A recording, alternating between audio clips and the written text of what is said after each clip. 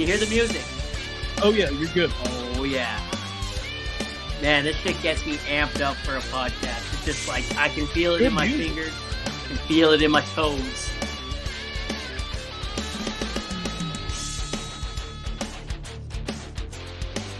Yeah, your intro music's far better than our intro music.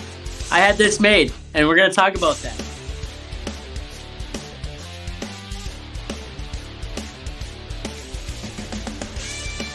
Oh, yeah.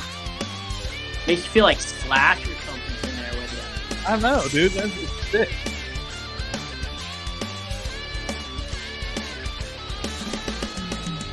All right, welcome back to another episode of On the Throne with Dick, and big shout out to Senjin Boychuk, the man, the myth, the legend.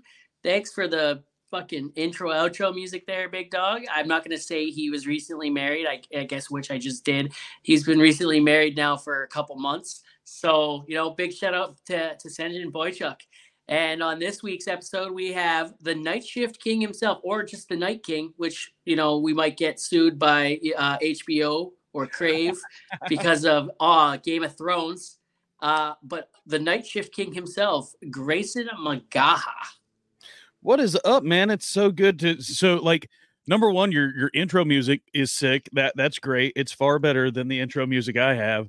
But I got to know, what do you call your people? Do I call them Dickonites or Frostonites or? Oh shit! Well, we were talking about this. We were talking about this the other day. My wife and I actually. We used to we have a shirt that says Frost Nation, but I don't know. I don't know if we want to really use that. It didn't really sell too well. We're talking maybe Dickheads. Dickheads are good. Dickheads, yep. That's a good Jimmy Buffett thing. I mean, they were parrot heads, so you could be, they could be dickheads. Shout out to Jimmy Buffett, rest in peace. I know. I think you could do something with the handlebar mustache too, like Mustache Riders or something would be Mustache Riders. Oh shit. That's a t-shirt right there. Yeah. Well, my kids are called the Frostlings. My two daughters, we call them the Frostlings. So there's the Frostlings, Dickheads or Frost Nation or Dickinators, I guess. Dickinators would be good. Dickomaniacs. Yeah. You could go Hulk Hogan style. They could be Dickomaniacs. Jerk-offs. That's good too. Too. I don't know. I think we could make a whole podcast about what we're going to call your fan base. Frostbitten fan base would be good, man. Splooges. The Splooge Nation. Yeah, the Splooge Nation. Cream Pie Nation. What up? Oh shit, man. What's going on with you? Man, I'm just I'm enjoying life. I'm out here.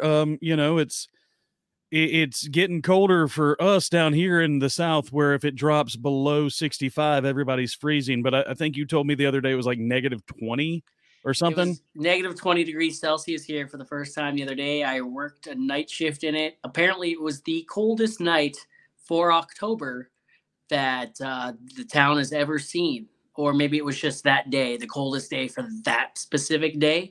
I don't know. I think it was the whole month though. It was pretty cold, but today was -1. It got up to -1, a respectable -1. Apparently it's supposed to be +4 on Halloween. So see, you guys do Celsius and everything like that. We're American over here. It's Fahrenheit, and we don't know the conversions. There's math involved, and I mean, you've seen our public education system. We have no idea what we're doing. If you can't count to 20 with your hands and feet, then we're out. Freedom units, yeah. Freedom units? Is that what you call them? Freedom units, yeah. That's what we're calling yours. And I don't know if you've seen her on TikTok, Millennial Miss Frizzle. She quit her job as a teacher to go work at Costco because of the state of the American education system. And I learned about her on the Second Act podcast with Gord, who's, good friend of the podcast. And I love listening to his. And yeah. Dude, that's, it's one of those things. I've got so many guys that I talk to now and so many people in blue collar world down here, man. I'm getting so many applications from cops, firefighters, medics, people in public service, because they're like, dude, I mean, that's truly how I got into the field. I was a sheriff's officer, and I this is back in 2008. I'll be transparent. I was making $15.80 an hour as a sheriff's officer, Damn. and I had a buddy of mine who was worked in a metal refinery, and I was making $15.80 an hour, and he was like, "Dude, I can get you $10 more an hour right now." And I'm like, "So you mean to tell me I can be making like a lot more?" And he's like, "Yeah, and you're not going to work. You're not going to work. Like if you're going to put your life on the line, at least get paid for it." No shit. Dude, So that's insane. You only got paid $15 an hour to hold a gun. You know what I mean? You can literally shoot things yeah. for $15 an hour. Man, I would do that. I mean, yeah, it's good money for what it is, but Well, no, I mean, $15 an hour. We should be paying our law enforcement officers more than that, right? Because oh, dude, like 100%. to serve and protect, they have bullets flying at them. They have like people being all crazy, and then you have to trust someone that you're paying like shit to be motivated enough to be like, oh, look at that guy robbing that bank. Hey, bro, I'm only getting paid $15 an hour. Slide me some of that cash, and you can be on your way. Dude, and we'll see. And I worked in the correctional side of it. So, like, once the bad guys go to jail is when most people forget about them. They're like, oh, they're in jail. No, like for us, it was we're in there with them. Like somebody's got to. And I hate to say it because corrections is so much more than adult babysitting, but truthfully, that's really it. You're in there, you're outnumbered.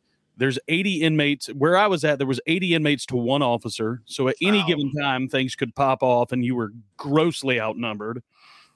When you're inside the housing units, like the place that the guys are at, you don't get to carry a gun in there. You don't get to carry a baton in there. You don't even get to carry pepper spray in there because anything that you have in there can be used against you as a weapon. So you're checking your tack belt before you go into the unit. You're just going in there, nothing.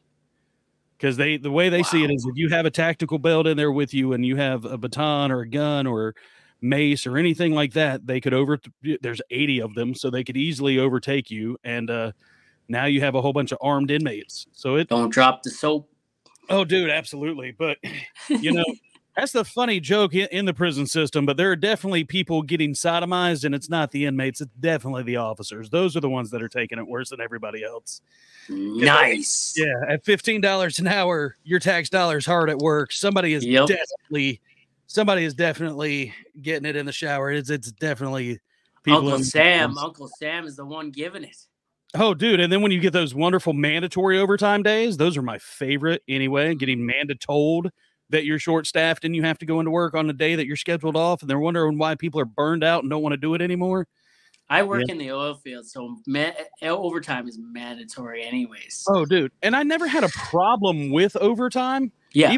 Even working in the trades in the blue-collar world, dude, I never have a problem with overtime. I don't like being told is my biggest issue because I schedule things out the way that, like, we were on a 2-2-3 schedule. So like, you work Monday, Tuesday, off Wednesday, Thursday, work Friday, Saturday, Sunday kind of thing. And it rotates. But so, that you have a long check or a good check and a short check. So I don't want to get mandatold when I'm going to work because I can put out my dates and go, now I can have 2 relatively good checks and I'm not having to work 7 days straight to be able to have a check that's going to get taxed like crazy anyway. Yep. I work like 100 plus hours a week sometimes. And, it's like the most I've ever put in is 207 hours in a 7 or 14-day period. And, the government loves me at that point, right? And, oh, yeah, absolutely. Yeah, dude, it's insane. I lose more in taxes than a lot of people make in a year. Yeah, and exactly. it's just crazy, dude. It's insane. And, shout out to the oil field. It's only getting worse, right? Especially in Canada, we have carbon tax, we have this tax, we have that tax. Hey, man, we're probably going to have a tax to talk soon, right? So, so it's like, yeah, we're getting absolutely destroyed. I've watched the oil and gas industry become like an industry that, you could make something of yourself out of to like, hey, you know what? The rest of the country caught up to us in terms of money over the last few years, like especially after taxes. I could probably stay at home and make the same kind of money and be home every night, and we're getting to that point anyways, but we're we just had a good experience where I got to be home every night, make the kind of money I'm making, working on a pipeline, and be home every night. And my wife and I were talking about it. Like, I'm back in camp right now. Well, right now I'm in a hotel, but like I'm back and the last 4 or 5 days have just sucked, and like I don't know, man. I don't know. We'll see where that all comes down to, but a lot of it has to do with my favorite ism right now that I'm dealing with, and that's nepotism. So, yeah, I don't have the right last name or the right fucking marriage certificate, so I'm experiencing a little bit of that going on, and it's kind of punched me or slapped me in the face the last couple days. So I got really mad. I usually don't get mad at things like that when I get fucked over for something.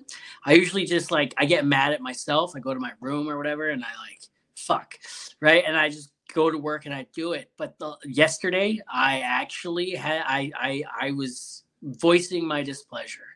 I was like, hey, this ain't right, right, and it, yeah, I'm unhappy about it. So. Oh, I've been turned away for so many promotions for people's cousins, sisters, boyfriends, second, whatever. Company I work for is a family owned and operated company. And if your last name isn't their last name, then you already know. And I've said it for a long time too, though, man. I mean, if you are clocking in for anybody and your name is not above the door, there's only so high you're going to be able to climb in that ladder. Yep. There's always going to be somebody above you. I mean, and even the people who have their name on the door, they still have somebody to answer to and shareholders and things like that. But it's the blatant exploitation of, hey man, like this is my cousin, so he's going to get the job because he's my cousin, is the part that I can't stand. Yep. And that's what I like about your content, dude. Like, your content spoke to me when you're like, the first video I ever seen, and you've done a few like it, but one of the ones I saw was, the reason why these companies are having so hard of a time filling labor shortages and why they're experiencing these labor shortages, right? Because if all you're going to offer is money, I can go make that anywhere. You know what I mean? And I will go make that anywhere. You got to offer something else. Well, that's other than the dollar figure. That's the biggest thing. And I know here in the States, I did a video that actually got focused on a couple news agencies, but COVID opened up the eyes to a lot of people. Yep. COVID here in the States, and I know it did it in Canada as well, but there was so many people who went from being essential to expendable overnight. And I think our generation, you and I are about the same age. Our generation is that generation that we were taught. I know your dad's and my dad and everybody said the same thing. You don't quit a job. You do good for the company. The company's going to take care of you. Job hopping looks bad on your resume, and you need to come in early. You need to stay late. And that's how you move ahead in life. And there were those days are gone. But I think there were so many of us that really had that like pushed in our core values and our core beliefs. I know I was the biggest company man cheerleader there was. Same until COVID. I was the guy who was trying to rally the troops when COVID happened. I'm like, guys, look, these guys are sick. We're not sick. Let's do what we're supposed to do. I was working at a metal refinery. I was like, we can get these heats done. I know that we can stay a little bit over and we can knock this one out. Everybody's going to eat this week. Everybody's going to get paid. So this is what this company did. They did 2 weeks off for COVID, right? Like they were like, look, we're shutting down for 2 weeks because we have a lot of people who have tested positive. This will give everybody the 2 week clear test. Like, everybody will be clean after this. And they did it on July 4th is when they announced that we were doing 2 weeks shutdown. Everybody will test and be good. So we closed everything down July 3rd so that nothing would be running July 4th. We had July 4th, and me and actually some other guys hung out July 4th. July 5th at 9:05 a.m. Now, this is our first day off of this thing. July 5th, 9:05 a.m., they start making phone calls and laying off 80% of their staff. Whoa. 80% of their staff gets laid off overnight. I was one of them. And, they then the little bit of staff that they kept, dude, I mean, those guys were working 7 days a week. Their hours got cut down to nothing. The guys that they kept were the ones that were the ones that were not making enough money. We call them yellow hats. They were guys who were still in training. So, I mean, the first 2 weeks that I was laid off, I was getting phone calls from guys who had no idea what they were doing, and there was nobody there to point them in the right direction because the company just cut everything. Fuck. That's But I some think bullshit. so many of us have had those stories, and it just really started to open your eyes, man. Like, I had a retirement where we had a 401k with that one. They cashed it out. We didn't get an option of anything on it, man. Like, everybody, there's so many companies not doing retirements. There's so many companies that aren't offering anything anymore. You offer me a 401k, which is just a glorified savings account. The money is all you bring now. Yep. Especially here in down here, there's so many non-union states. They're right to work states. There's not a lot of unions left, especially down in the South. Down in the South, union is a dirty word. Like, it is a horrible, horrible word. People you can't talk about unions. And why they say they cannot take action against you for trying to start a union. It's a right to work state. They'll find a way to get rid of you. They'll find it. Yep. Yeah. If you start talking union, they'll find a way to get rid of you. Oh, yeah. Well, hey, same for the most part, right? Like, I've had bosses that have literally said, hey, I pay you this much so you don't want to unionize. And the moment you try to unionize, or even if you even mutter the word union, right, you're on the shit list, right? Oh, dude. And they will find a reason. Oh, yeah. And there's actually a company here, I think in Grand Prairie, actually. I can't remember what the name of the company was, but he said if my guys ever tried to unionize, my shit would be at the auction the next day. Right? Oh, yeah. Absolutely. And I think it was last year or the year before, they tried. All his shit was in the auction yard. He wasn't bluffing. He's like, you guys want to unionize? I'm done. I'm out. Well, there's a big contract company down here. I won't say their names because I know way too many people who work for them, but there's a big contractor company down here. And that was, during COVID, that was his big thing. He said, I need you to ask yourself one serious question. Have you made enough money never to have to work again? And that's what he told his guys. He was like, have you made enough money to never have to work again? And everybody's kind of looking around. He's like, if y'all decide that you want to unionize, I need you to understand I've made enough money to where I don't have to work again. I will deadbolt these doors and sit happily and watch all of y'all starve before I do a union.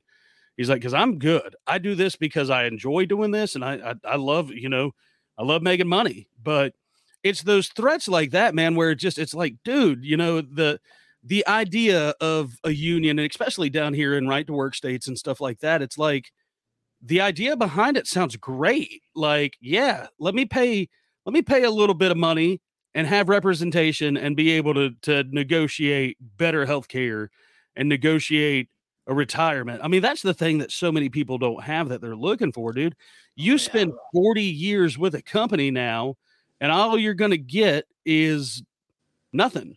You'll get a gift card and some cheap Food Lion or Harris Teeter cake or Kroger cake, and that's it. They shake your hand. The day you are done working there, their obligation to you is done, and your obligation to them is done. That is it.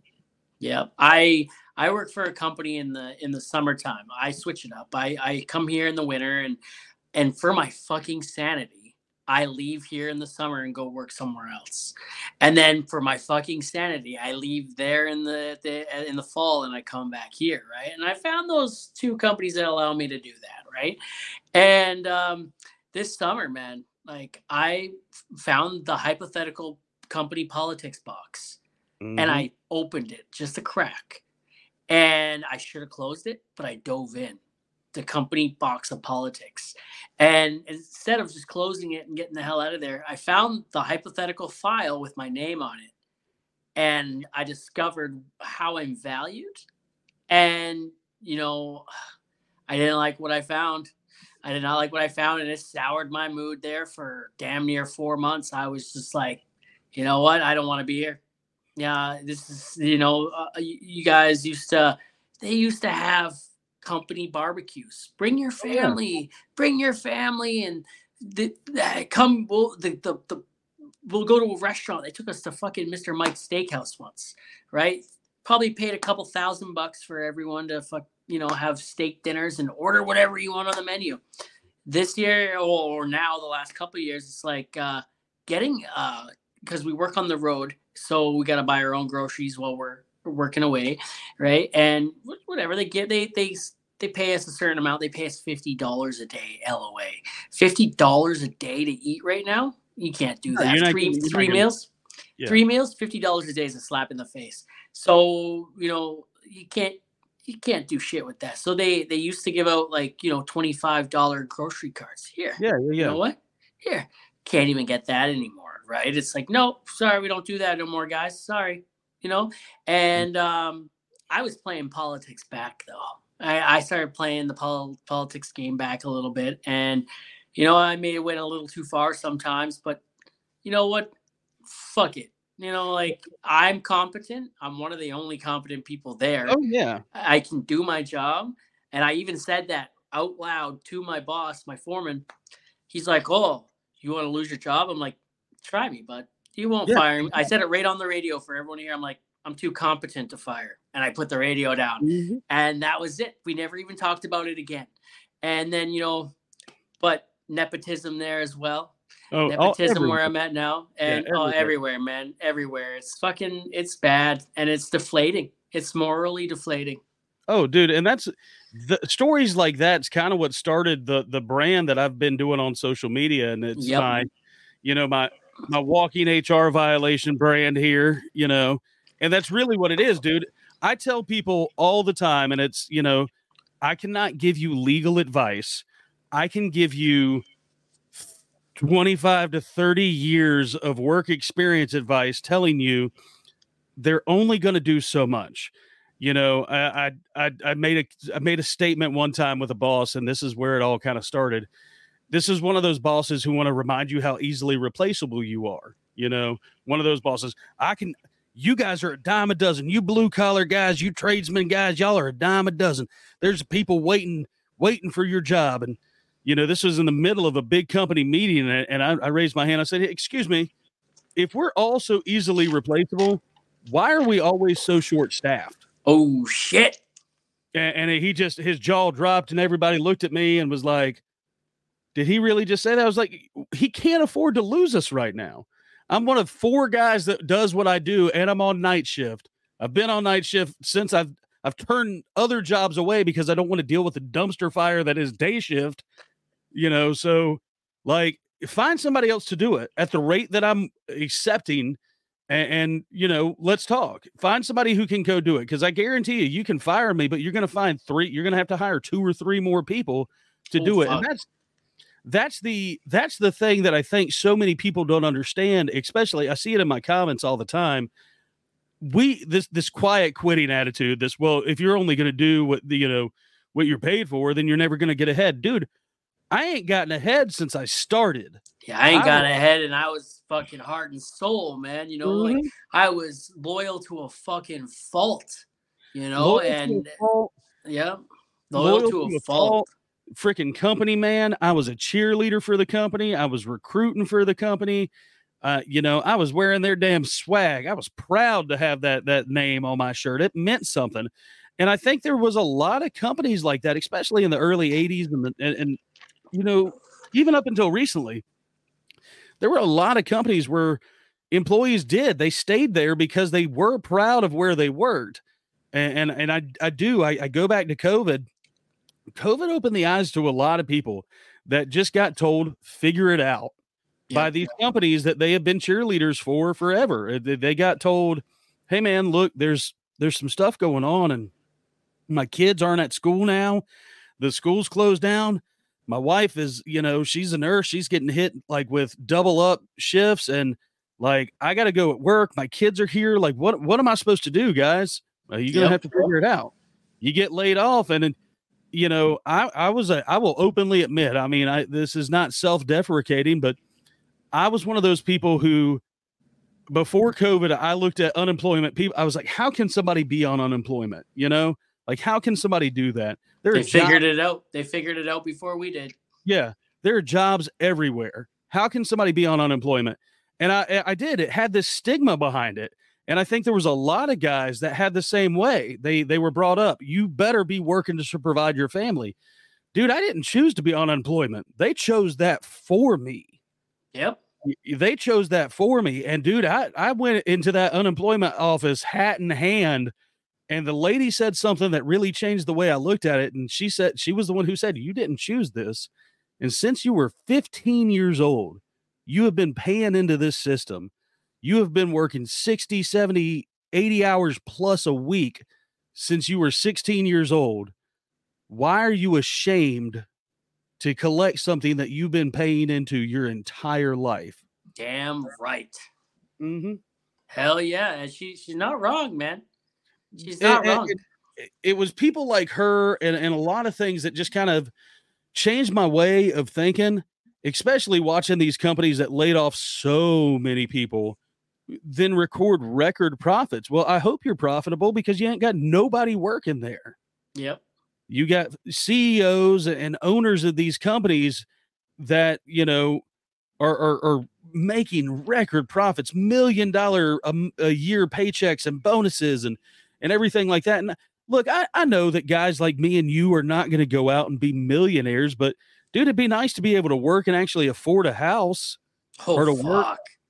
work. You know, I'm working to support my family. It'd be nice to be able to go, hey man, your daddy works this job so that you don't have to work a job like this. Go to college. You want to go be a doctor? You want to go be a lawyer? Dude, my hard work will pay for it. Go and do it. But, you know, and my son has asked me, he's at that college age now where he's applying for them.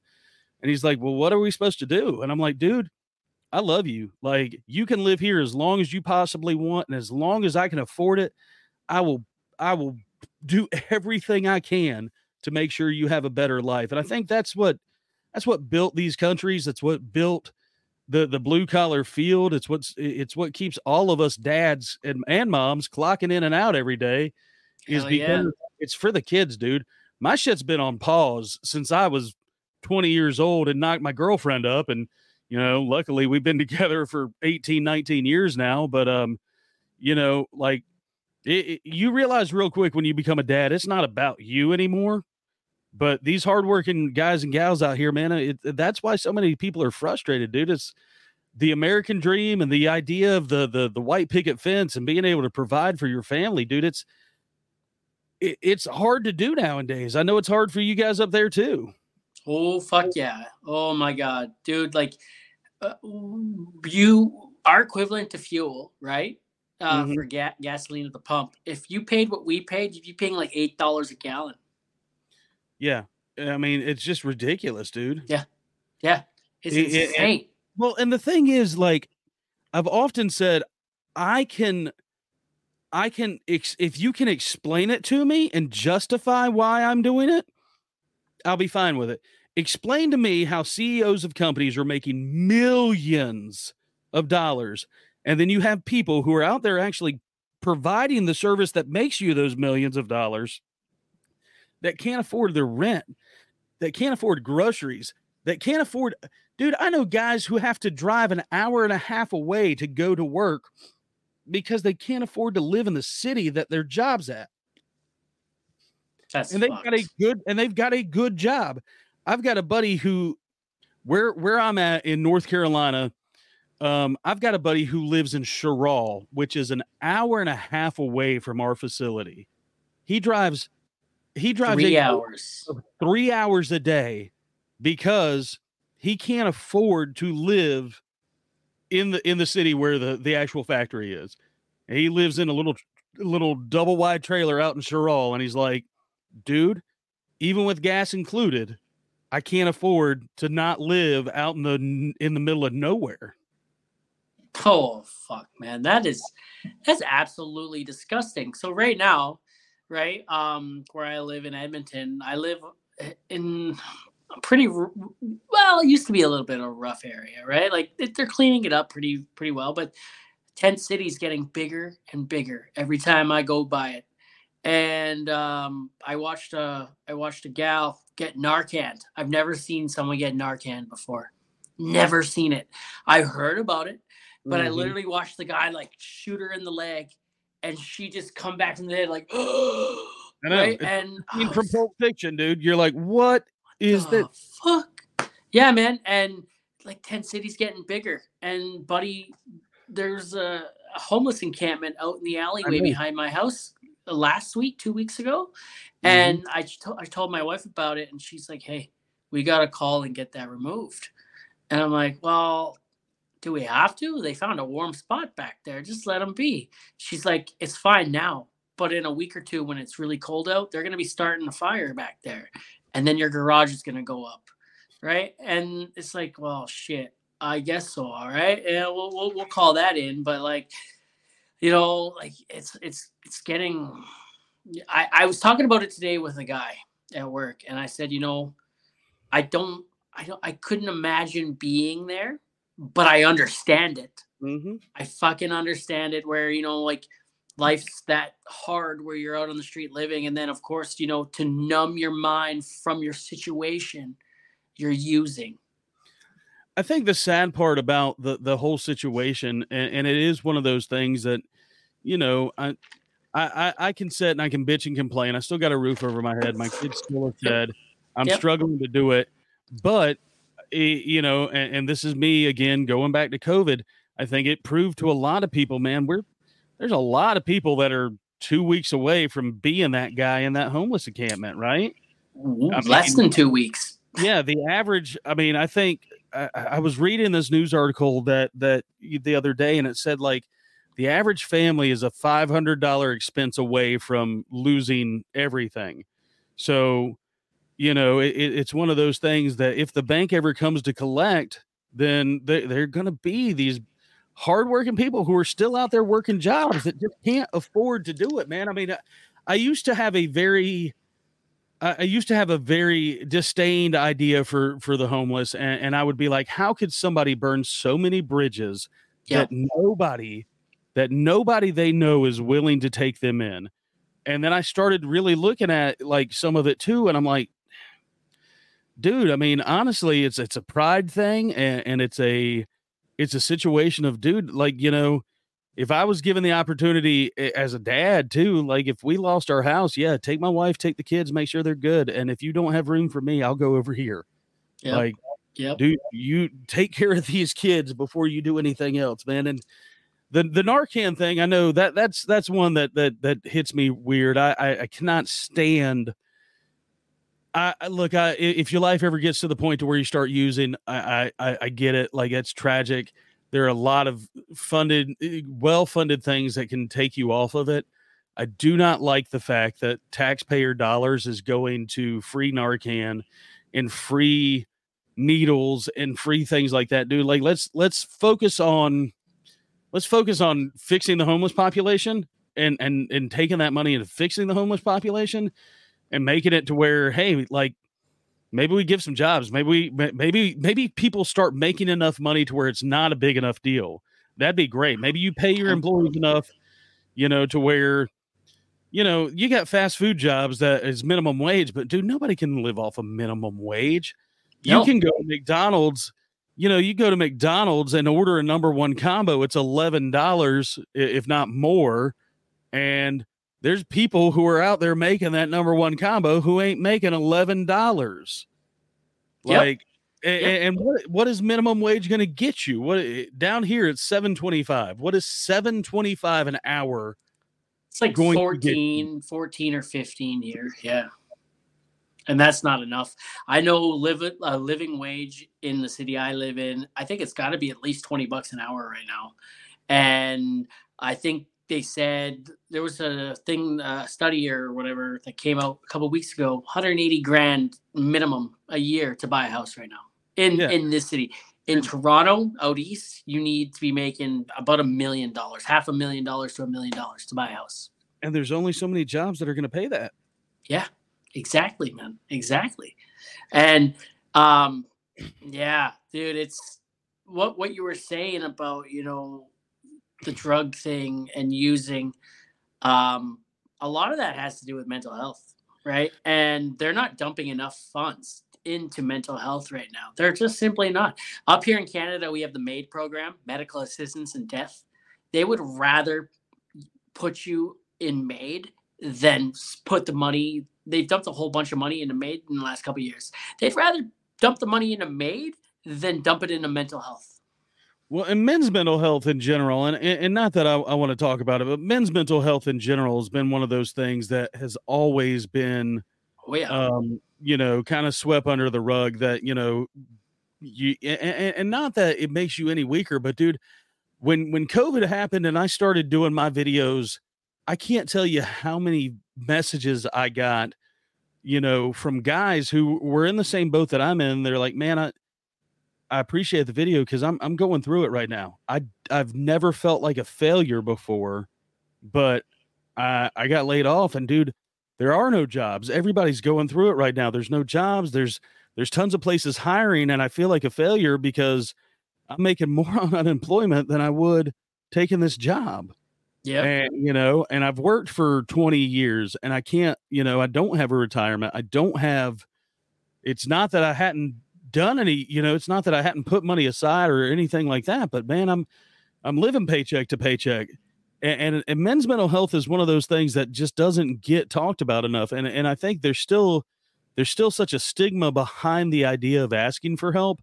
I really love the idea of not mandating, because that sounds bad, but making it, to where it's, I do not enjoy going to church, but I enjoy going to church and having a brotherhood and a community and talking to people off air and things like that, man, kids and stuff like that. Just, dude, there's no book for how to do this. There's no how to make things work book. And, we're all winging it.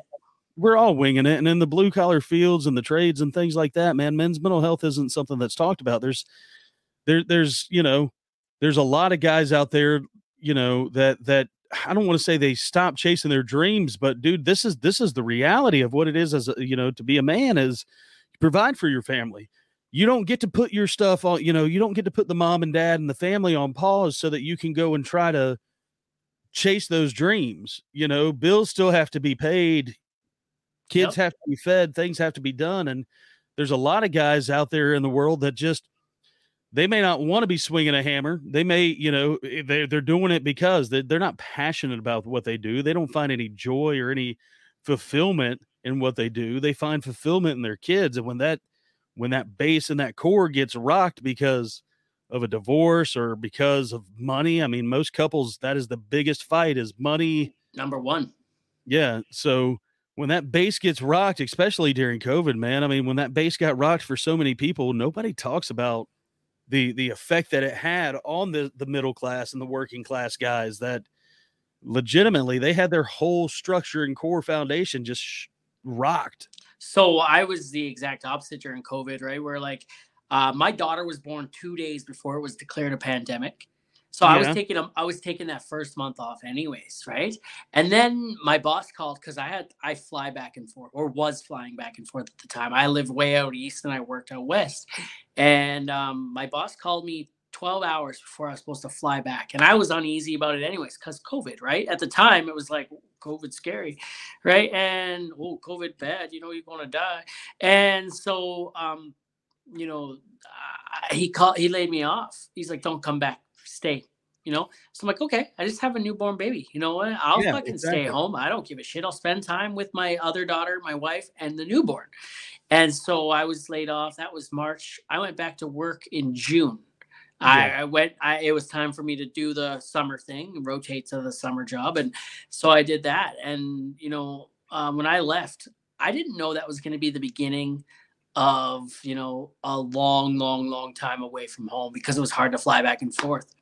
Yeah. Right. And like I say all the time, COVID didn't give me mental health issues, but it sure as hell exposed the hell out of them, And so I went to work, and, it was 2 months before I came back home again. And then, I went home for 4 days, and then I flew out on a Friday evening. Friday morning. Sorry, I landed on Friday evening. I had Friday evening at home, all day Saturday, and I all day Sunday, and I left Sunday evening. I flew back out again, and that wasn't enough, right? And so I went back to work.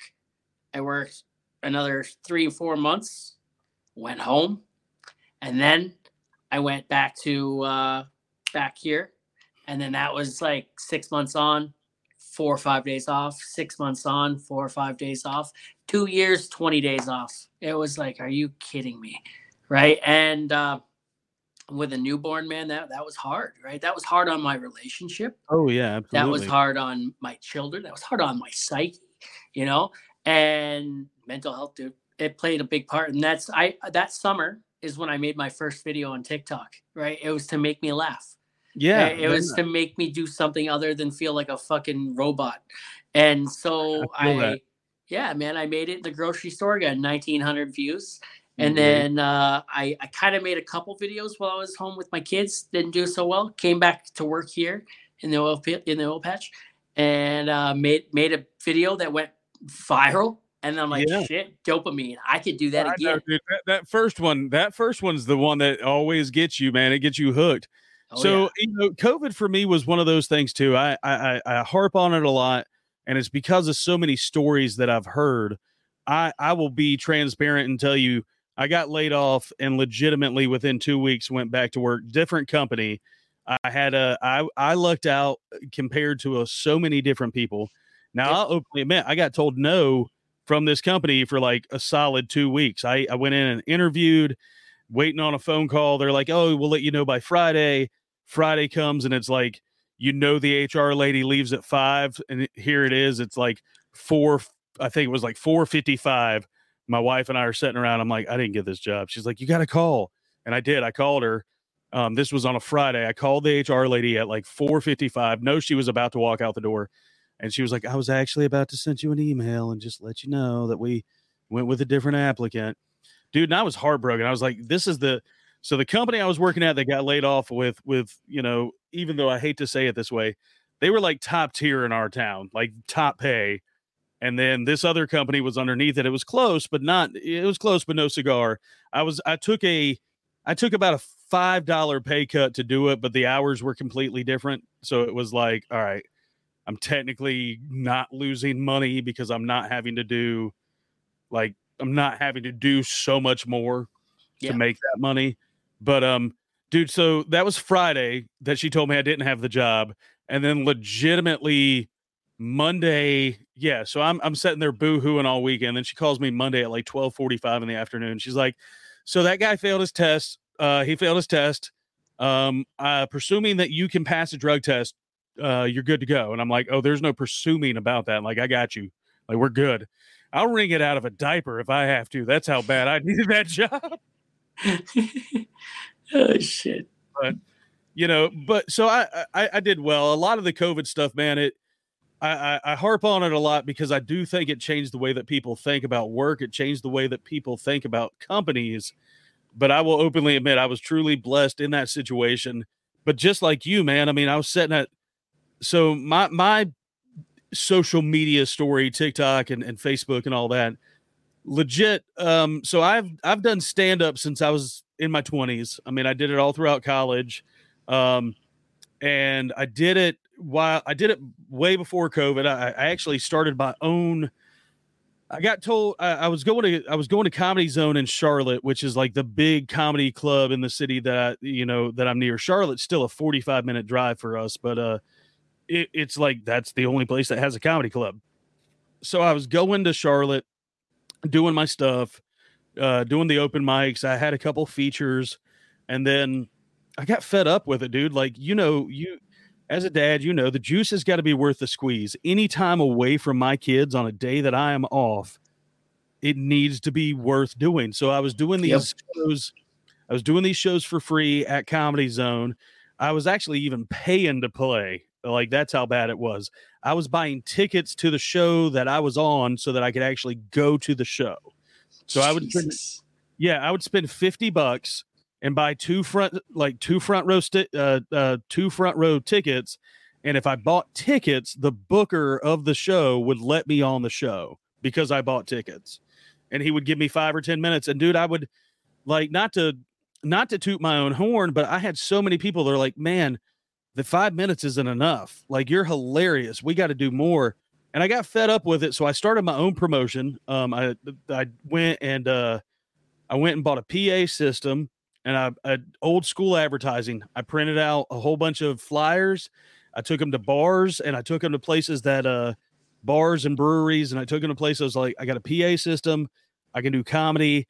Like, you guys have nothing going on a Tuesday night, right? Because like trivia is on Wednesday.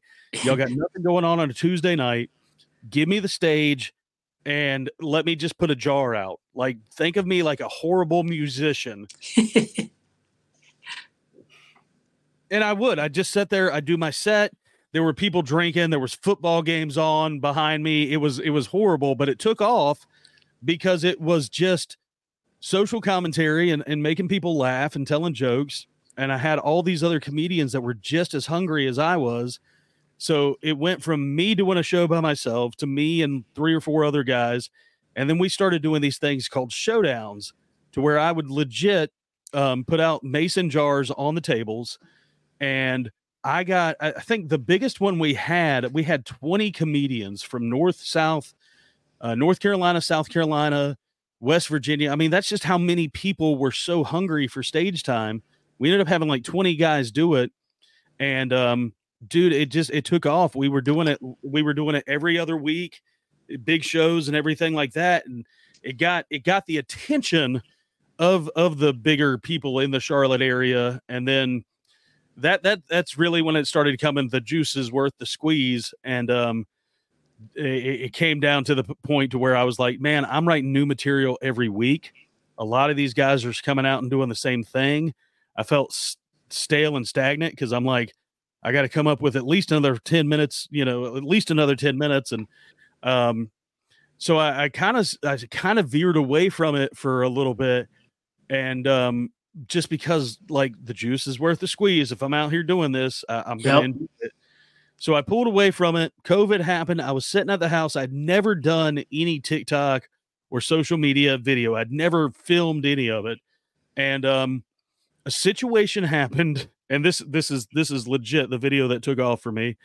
A situation happened at my kid's school to where I got a phone call. Now, working night shift, I get a phone call at 8:00 in the morning after dropping him off. I get a phone call from the principal, and she goes, "We need you to show up to the school. There's been a situation with your son. You need to be here ASAP." And I'm thinking, as a dad, he's been in a fight. Something has happened. I got to come up here. I get to the school. She won't tell me what's wrong. I get to the school, and she's holding up a bag of evidence like he's done something completely wrong, and it's a Reese's peanut butter cup. What the fuck? I know. I said the same thing. It's a Reese's peanut butter cup that was in his Lunchable. And she's like, "Do you know what this is?" Ma'am, I'm 285 pounds, depending on what scale I jump on. I guarantee you I know exactly what that is. That's a Reese's peanut butter cup. And if you let me taste it, I'll let you know where it was made. I am at this. But because it is a nut-free school, and because of peanut allergies, they considered bringing a Reese's peanut butter cup just as dangerous as bringing a firearm into the school. And you guys are like a right to bear arms state, aren't you?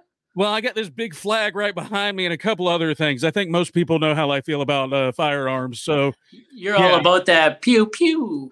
I'm all about that pew pew life to an extent. Like, yeah, I got kids. I understand too. I'm not sitting here and carrying, but if you're gonna sit and tell me that a Reese's peanut butter cup is as dangerous as a AR, because that's what she kept telling me, my comedy mind just took over, and I started writing jokes about this situation. Like, I'm like, so you mean to tell me that, like, when I was in school, we were worried about Columbine. We were worried about like the trench coat mafia. Now we out here with these peanut kids. We got the trail mix mafia. Is that what we got going on? you got, and just all these horrible peanut joke references kept coming. Like, you know, you already know how rednecks are. If you're going to sit and talk about peanut allergies being dangerous, you're going to end up having a whole bunch of rednecks with a freaking Mr. Peanut, make America great again Trump flag going on with Mr. Peanut on it. You know, this, this we shall defend, you know, packing paydays and almond joys in their back pocket. And that video just went nuts for me because it was just it was edgy enough to where people were like, are you kidding me? And look, if you would legitimately have a peanut allergy that is that deadly, I get it. I don't want anything bad for your children at all. They're going to start replacing bullets with peanuts. My question is, if your kid is at the point to where the dust off of a Reese's peanut butter cup can send them into anaphylactic shock, why are you sending them to public school? It's just, I know that sounds harsh. I don't want anything bad for anybody's children, but the video took off, and it's that dopamine rush, dude. And it lit up that stand-up thing on me, and I started doing more stuff. And then I had a lot of people reach out to me about HR stuff because they're like, dude, like I said, I had a lot of people who were already talking to me about being fed up with work, and this was all during the mix of COVID. And it really just kind of took off to the point to where I started doing the social commentary about work. I started seeing a lot of your videos out there floating around too. And I'm like, oh, this is a guy who completely understands what we're going through. Hell yeah, man. I self-deprecate. I drag everybody into the shit with me, you know, absolutely. like mainly the safety guy. I'll just bring them all in. Hey man, you know, none of us are, you know, we should all be shitting on ourselves and each other. Oh, that sounds kind of kinky actually, but I'm not in it. I watched that video one time in the strange parts of the web. I don't want to look that one again. Hey, I got a quick question for you. Quick question. Do you know what viscosity is? Viscosity? It sounds like a SAT word that I probably got wrong. So you're going to have to tell me. So it's like the density or the thickness of a load. Really? Yeah. All right. So I'm going to start using that to make it sound really good here soon. All right. Let's hear what you got. Let's hear what you got. All right. The viscosity is that the word? I want to make sure I have it right. Yeah, you could say like, oh, that load was really viscous, or the viscosity of that load. Yeah. Well, I tell you what, the viscosity of the load that I take at work every day is enough to use as mouthwash. It is quite good. I've seen some people who are in management take a load that I thought they could gargle with. Like, shit. I'm like, man, where are your knee pads, brother? Because those are definitely getting used today. Like, I saw a little roller scooter underneath the boss's desk one time, and I really I wanted to tag it up and put like the safety guy's name all over it. It was great. You know, like one of the little chairs that you sit on when you're having to do like low man work down on the bottom. Yeah. Our boss man uses it as a footrest, but he keeps it underneath his desk. And I may or may not, I cannot confirm or deny it was me who tagged it with the safety guy's name on it. I love it. So where I'm going with this is the podcast is sponsored by the Mudman. And the Mudman deals in the viscosity, the viscousness of drilling mud or fluid on the drilling rigs. And I gotta ask him if it changed yet. But you could find him at www.mudmanmarket.com, or if it's changed, check it out, mudmarket.com. And go check him out for all your drilling fluid and laboratory testing equipment needs. The Mudman's got your back, and he helps with the thickness of your load. I would say that the Mudman's got your back and your front. Oh, shit. You go and listen to that. I'm going to help him out. That was 54 minutes and 17 seconds in. Oh, yeah, absolutely. That needs to be on a T-shirt. The Mudman's got your back and your front. There you go. Oh, man. Hey, of his mud is quite. He could put it on a T-shirt. The Mudman measuring the thickness of your hole. Yeah. Right? Measuring the thickness of your hole is your hole is his goal. That's already one. But Your hole is his goal. That is amazing t-shirt. Well, that's like an oil field in general thing. Oh yeah, Your hole is my goal, or your hole is our goal. My favorite part is I work on a vac truck, so I say a lot of, "Hey, you want me to come suck you off? Hey, you want me to come take your load? You want to take my load? Hey, come suck me off, you know." And there's a lot of time where I put the end of that vac hose on people's butt cheeks and right, That yeah. is fantastic. You, my friend, are a national treasure. Like, Oh, I have a series on my main TikTok page on Dick Frost 89. It's called "What's He Sucking Now?" are you And happy now? Sorry, I totally don't want to interrupt your podcast with my wife's non-sensory, but it's all she good. she come over here and she came over here to back here in the back office to hit print on our orders for the day, and it has just continued to go off. I've had to like mute my mic, and it has been louder and louder and louder, and she's finally done. And I'm like, are you happy now? Like, Don't even worry about it, Matt. Don't even worry about it, buddy. We're blue collar guys. Oh, My dude, let me tell podcast, you. my podcast isn't perfect. I'm not perfect. The sounds in the background, it's life happening, baby. You're doing it at home. Hell, Well, who how's cares? everything going on your end, man? I mean, let's really talk for a couple minutes. I mean, I know you and I both have the same goal. Like, I think there's a lot of people out there that have the same goal, dude. I don't want to punch a clock forever. How about you? I definitely don't want to punch a clock forever, man. That's kind of sort of, my content. My job is now in the way of my content, so I'm trying to make that. Yeah. We're trying to navigate around that. I know people who have thrown the punch card away and the timesheets and made a full time go, and it's doing pretty good. I think we're there. I think if I just gotta get the balls to do it. I gotta walk away. I can make a serious go of it. I know I could do it full time, man. And the podcast is part of that. The podcast is part of the future goals. The future goal of that, I think, would be to, put more into it, and I don't know. I don't know if I want to walk away from the whole blue collar life completely. Maybe walk away from the being out of town and away from my family for weeks and a month or more at a time. I think work has always got to be a part of that. Dirty hands, clean money. Got to keep the mind active. Got to keep the hands busy. ADHD and shit. But I think there's a lot of people too with the dirty hands and clean money. It's one of those things you just, maybe you get your hands dirty for somebody else is the question. I think that's the goal that so many of us have. I know, the ultimate goal for me, man, I want to do stand up full time, dude. Like, the content for me is hopefully going to get to the point to where I'm waiting to be invited into like the Cool Kids Club. There are certain creators on all these platforms that you see that have the following, and they are doing it full time.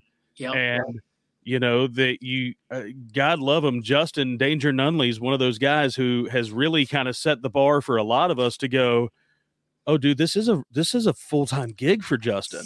Like Scott D. Henry's up there too. Yeah, I love Justin Nunley. Wow, man, great content, dude. Just I'll be honest, and I've gone on record to say it before too.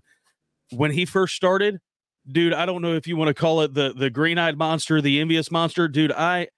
There are radio clips and podcast clips of me just trashing this dude because I'm like, all you're doing is giving us a fact. But what he has done with his content like recently, and it really, like, once he pulled the veil back, I fell in love with the guy because it's like, at first I didn't like it because I'm like, dude, you're interrupting videos and like it's like that reaction stuff where you're like, you see the guys who have the video playing in the background and they're listen to that. Yeah. Like you're not adding anything to the content. But when you have like what he has started doing is great, dude. And what he's done for other creators. That's why I say I'm waiting for my invite into the Cool Kids Club, Justin. Because he's got Udi with him, he's got Goose, he's got Savage Mom Heather. I know that Taco's a part of that group. I'm like, dude, and that's what I'm hoping to be able to start doing in a blue collar way. Like that's why I love working with you and Marshall and some of the other guys that I've been able to connect with. That I want to do more stuff like this. Could you imagine all of us together at one point in time, just like roasting each other and doing blue collar? Like I call it job site humor, to where it Well, really that's is like just nothing but innuendos. that's like Larry the Cable Guy, right? We get Larry the Cable Guy. I'm trying to get him on my podcast right now. Actually, Larry the Cable Guy. That message been sent, and I'm hoping it comes out. But like you said, worm your way in with some guys that are up there doing that kind of stuff. And I've kind of found that I found who I can't say that I've worked my way in there, but I'm definitely like rubbing shoulders with them. They know who I am. We've Oh talked, yeah, we've communicated, we've got there. We're on talking terms. I got into Dirty Hands Clean Money. I've got a discount code now, and when I joined that elusive group chat that Dirty yeah. Hands Clean Money has, and I came in there and I saw all these guys that I follow that follow me back. Some of them have been on my podcast, right? And it's like, shit, man, this is cool, right? And like, we're talking like Rough Iron, dude. Love Yeah. that fucking guys. Love that guy, man. We're talking Rough Iron. I wouldn't mind being involved in that group too, man. I mean, if you want to help a brother out, like invite somebody to the Cool Kids Club. Hey, man, I'm down with it. I can put out the word, buddy. I can put out Put the the word word out, man. Because let me tell you what, like, I'm a hoodie fan. I watched your video of getting that Dirty Hands Clean Money stuff, and I'm like, I kind of need a hoodie now. So I'm definitely using your discount code to go ahead and make an order. Hell yeah. So actually right now, and this is fucking October 24th or 25th. I don't know what day it is. But the Troll Clothing Halloween sale is officially on. Nice. And if you use the code SPOOKY15, you save yourself 15% instead of my 10. Nice. But if you go and use my link, it still counts as and use SPOOKY10 on my link, it still counts towards using my code. So nice. I thought that was pretty cool. That is cool, man. And all of y'all who hear this podcast, if you think to yourself, man, I love these guys and I wish there was a way I could support these guys more. Look, when we do get to partner up with companies and they give us discount codes and stuff like that, man, that is the best thing that you can do for a content creator is to go in there and, like myself, man, we run stickers like that. That's something that me and my wife do here at the house, just to get them out there. But when you get these discount codes and these things like that, dude, like look at that hoodie. That's a good looking hoodie. And if you think if you think you want one and you want to help Mr. Frost out there, go cop one of those and let them know that Frosty sent you over there. That's the stuff that gets these other companies looking at you. If you can do that, and it makes it to where that dream that all of us have of not punching a clock for anybody but yourself, man, that's the kind of stuff that gets you chasing that dream a little bit more. That is my promo promo merch push for today is if you know somebody that is doing this and they're lucky enough to partner up with a company, man, like that is the best way you can support them. Amen to that. You have thanks, dude. That's amazing. That's huge. I appreciate the hell out of that. And also, I got the Heat Wave code. Heat Waves, the glasses I wear in all my videos. Frost, dude, 10, Frost 89, as a sunglasses connoisseur myself, like that I think that is honestly one of the ways that I found you to begin with was somebody had sent me one of your videos and they were like, hey man, this guy's wearing sunglasses in all his videos too. Because for me, as the night shift guy, dude, these raccoon eyes do not go away. So ever. I started doing videos and honestly, dude, when I was doing videos, I got so tired of looking at my own face and going like, man, I got a skin tag here, my whole entire. So for me, it was kind of like you go invisible. You know what I mean? Like nobody can see my wandering eyes. Nobody can see, any of that. So Keep talking. it was really one of those things. That's why everybody always asks me why I wear sunglasses in my videos, and that's it, dude. Like I can be myself and not worry about them. Yeah, but I mean, dude, that's the thing. Like you wear it, and then I can't tell you how many people in my comments come in and they're like, "Why are you wearing sunglasses all the time?" Now, when you're on the oil field and like when I'm on a loading dock or something like that, dude, I don't think people understand how much of your day is spent outside. Oh yeah. Well, all of my day, right? Yeah. All of my night, all of my day. And I never used to be a sunglasses guy actually. Like, I'd wear like just the regular safety glasses or my prescriptions, I'd just wear those. And it wasn't until heat wave was like landed in my lap essentially. It's like fuck it, let's give it a try. Why not? Right. And I can tell you something. I lose safety glasses left, right, and center. Oh, But absolutely. when they're those ones, I don't lose them. No, And they've changed my life. I'll never not wear sunglasses outside at work, I know. especially in the wintertime. It's For me, Canada. yeah.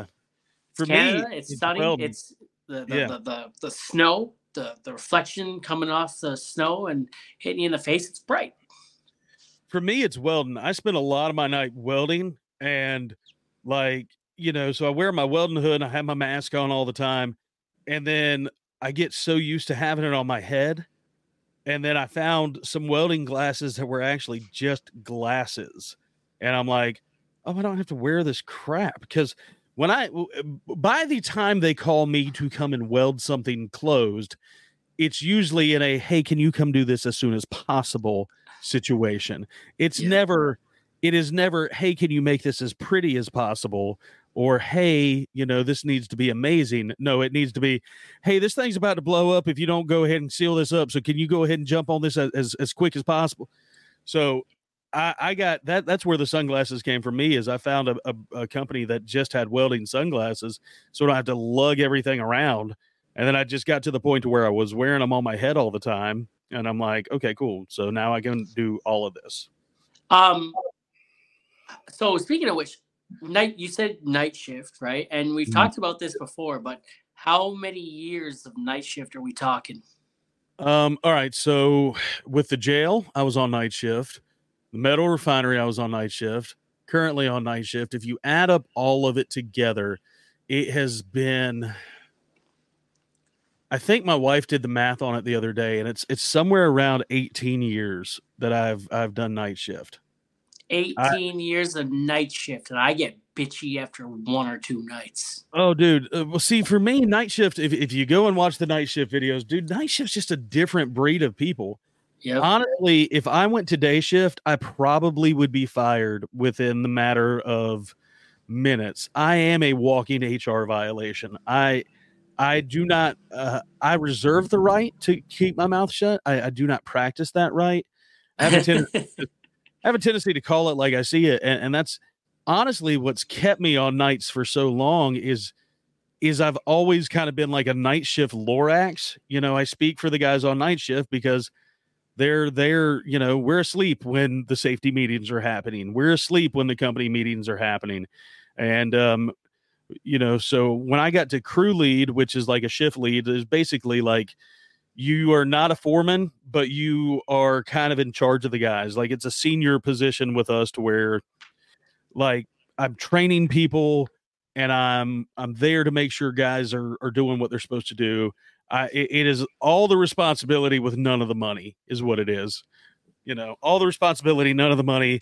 But it just got to the point to where like for me with night shift, the guys that were coming in and that I was training, I got to a point to where I didn't feel safe leaving and going to day shift because I'm like, you guys aren't going to get taken care of if I go to day shift. Yeah. Like they're hiring a lot of these guys now that have zero experience. They're hiring them right off the street. They have zero experience, zero work ethic. And, at the end of the day, everything in blue collar world is, I like to call it the hot and heavy rule. Everything is hot. Everything is heavy. Everything can kill you. And there's a lot of people who do not. They take advantage and they take for granted how quickly things can go from bad to dead. Yeah. And I had a guy one time, dude. He's driving an overhead crane.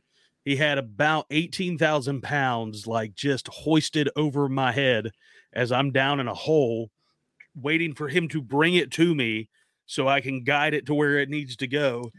And the dude like stops what he's doing, puts the crane box down as I'm still down here. No communication, no conversation in between us. And now this thing's just floating over my head, and he's texting his girlfriend.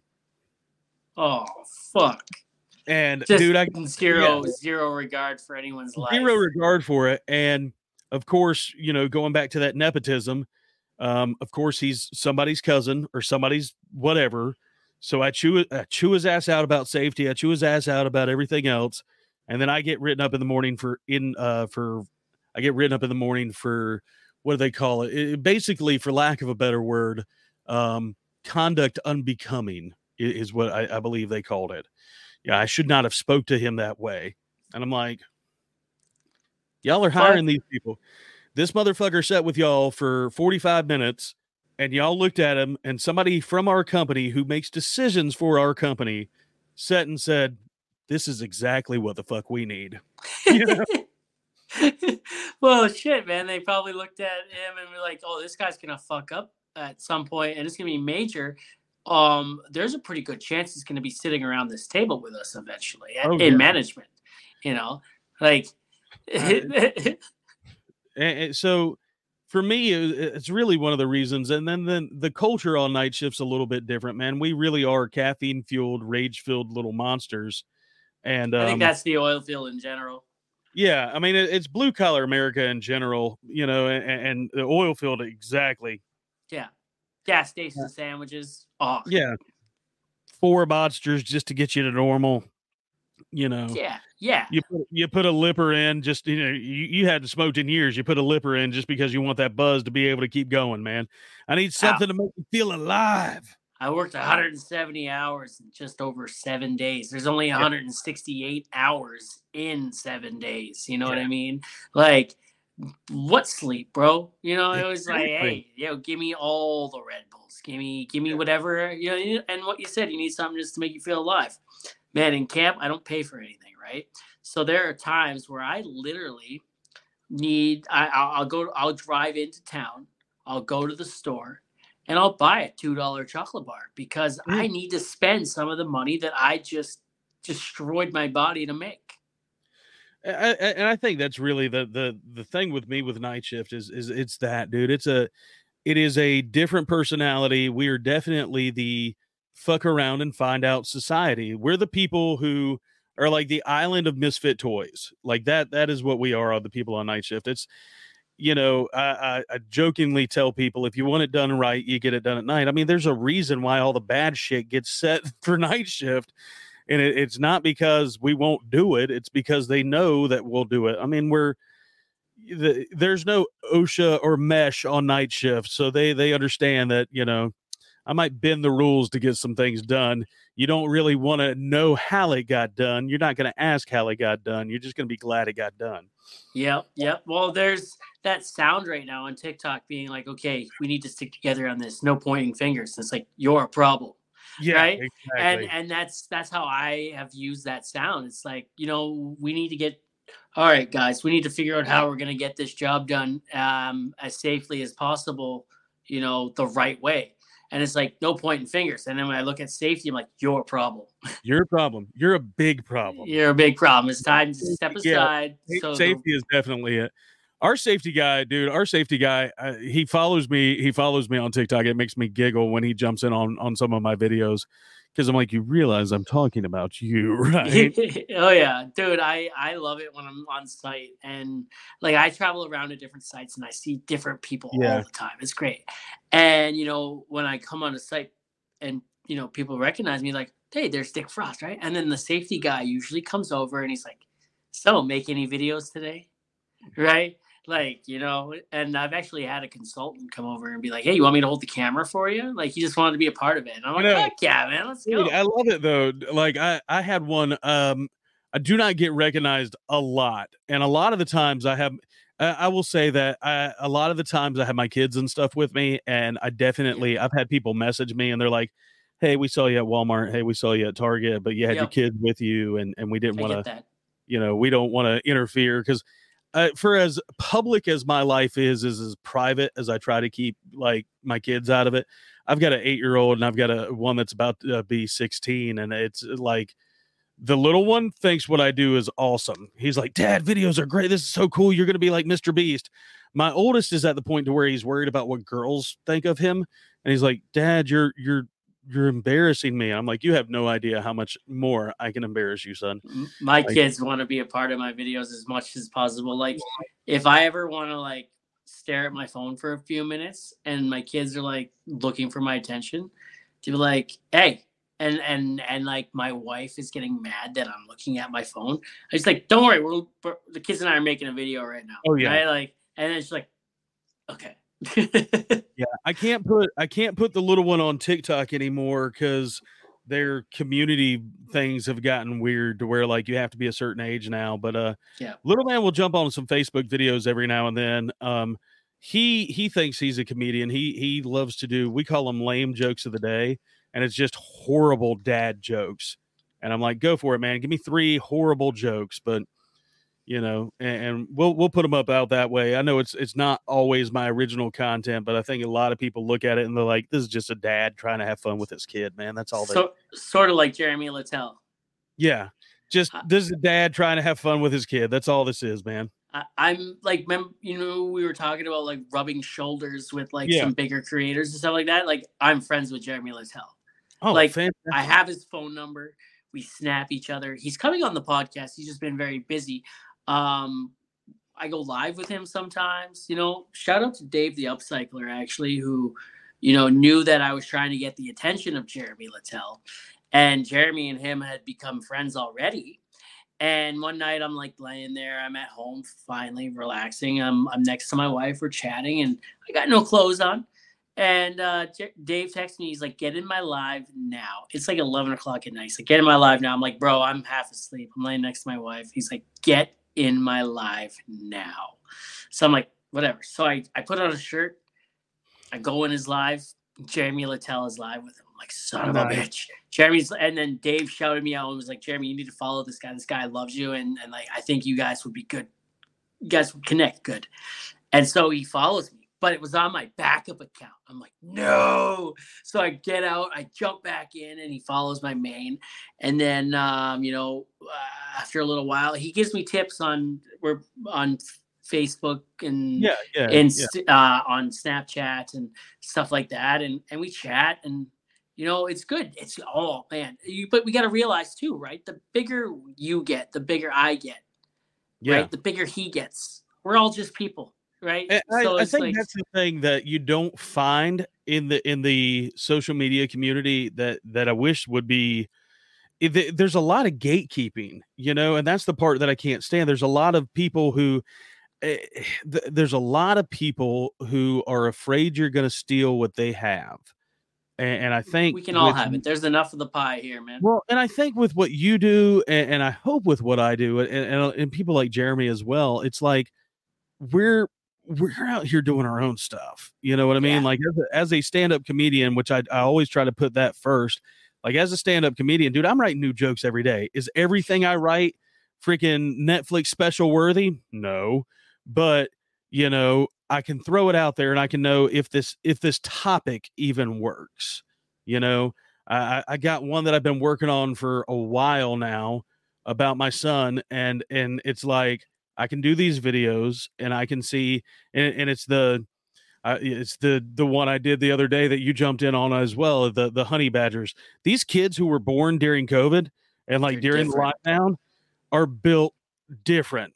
Like I Yep. know my son's a little bit older than your daughter's, but No, so my youngest was born 2 days prior to the pandemic. yeah, little man didn't get to start kindergarten or first grade because of the pandemic.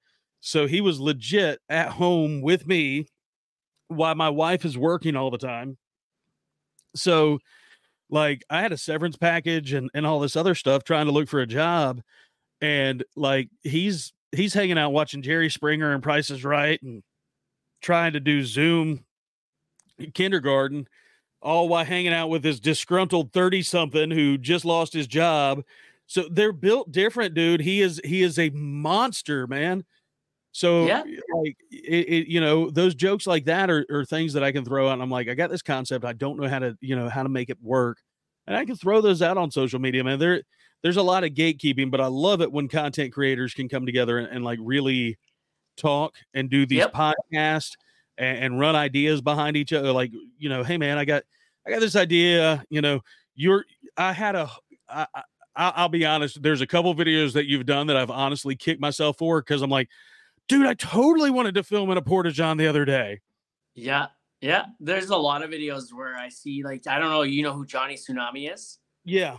He'll make a bunch, and then Slim Brick will make a bunch, and there'll be a bunch of guys who will make a bunch. And I'm like, fuck, I had that idea. I know. I was just waiting for the right sound or something to come along. He found the perfect sound, made it work. And I'm like, okay, but Rough Iron and I were talking about this on my a couple months ago on the podcast. He will see a video that I've done, save it, and then like wait a whole fuck ton of time, and then he'll do it too, right? Yeah. Right. And I'm like, okay, that's cool. And so like I've started doing that now too. Like, okay, I'm gonna save that sound. I'm coming back for it in a few months, or I've waited up to a year to do a video once that I've seen someone else do. I don't know if you see my video where it's like when I steal the safety guy's phone and I try to unlock it with the facial recognition, and then I put the clown emoji filter on and it opens the phone. I stole that off someone who stole that off someone else a year prior to me stealing it off of him. You know, that's the thing that every now, do you get the people in the comments every now and then that will hit you with that's somebody else's video or unoriginal content? I'm like, everybody's stuff there. I used to get mad about it. Now there's still one creator who I just don't talk to because he legit word for worded. Who is it? Name drop. I'm not going to call him out. I'll tell you off air because I'm pretty sure that person's involved in that Cool Kids Club. Although his page is completely taken a horrible turn. But dude, like straight up word for word, like I put the video up at like 12 o'clock. At 12:05 he puts it up, and it's not using a sound. It is an original joke that I wrote, and he is telling the joke word for word. Like he had put that thing in Google Translate and got a script and like read it word for word. And then I'm getting blown up in my video, and they're like, this is so-and-so's video. And I'm like, no, dude, look at the timestamps, bro. Look at the timestamps. So what you're saying about gatekeeping too, as well, right? So I don't know. Do you listen to the Blue Collar Angst podcast? Yeah. Yeah, I love that. That guy was on my podcast like a few weeks ago. You're rocking these podcasts like nuts, dude. I gotta step up my podcast game. Oh, dude. Anyway, so we were talking on there about it, you know, about collaboration and you know, no, gatekeeping is so dumb, you know, like collaborating is the way to go. You know, you're doing what I'm doing. We're gonna link up. You're eventually gonna see each other's stuff. You know, I admire you in what you're doing and vice versa, whatever. And he's like, you know what? Like those people at the top, they're collaborating. They see the value in collaborating. Exactly. The people at the bottom are competing, right? Yeah. You know, why would we have separate tables, right? We could all build a fucking table, sit at it together, and bounce shit off each other, like you said, you know? Well, and I think, you know, especially with like the stand-up comedy stuff, joke writing for me is one of those things that like I have notebooks everywhere, dude. I write jokes every day, and I try to challenge myself as a comedian to like try to find topics that are out of my comfort zone and write a joke about that. You know, I've got political stuff that I will never put up just because I try to avoid avoid politics all day long, you know, like especially on social media, those are soapbox issues you're never going to change somebody's opinion on. And I can talk about my beliefs until I go blue in the face, but it's not going to change the way I feel. It's not going to change the way somebody else feels. So Yeah. I have jokes that I write all day long, and then I'm like, dude, I can't really tell this one. It doesn't fit for my brand. Like, it doesn't work for what I'm doing.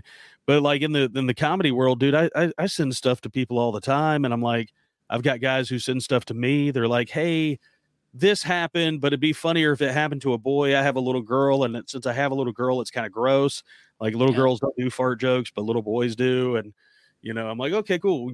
So I love collaborating with people. I love running ideas off of people.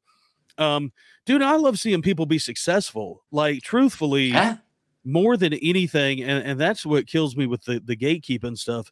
More than anything, I love seeing people be successful at what they want to do.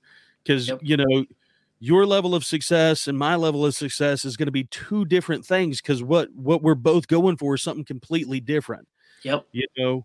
And I tell people that all the time. They're like, dude, you got this following, you're doing what you're doing, man. That's great. And I'm like, I love every one of the people who follow me.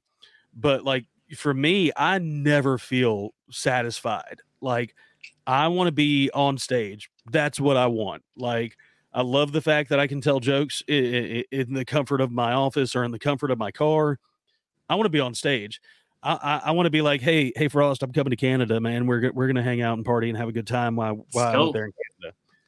Like, and that's the part of it that I'm hoping to accomplish in this coming year, is to do a lot more travel and a lot more live show stuff. Like, this podcast is amazing, but you know what would make this podcast even cooler is doing it in person.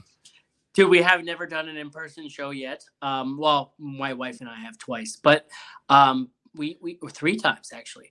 But other than that, I haven't done an in-person show yet with a guest.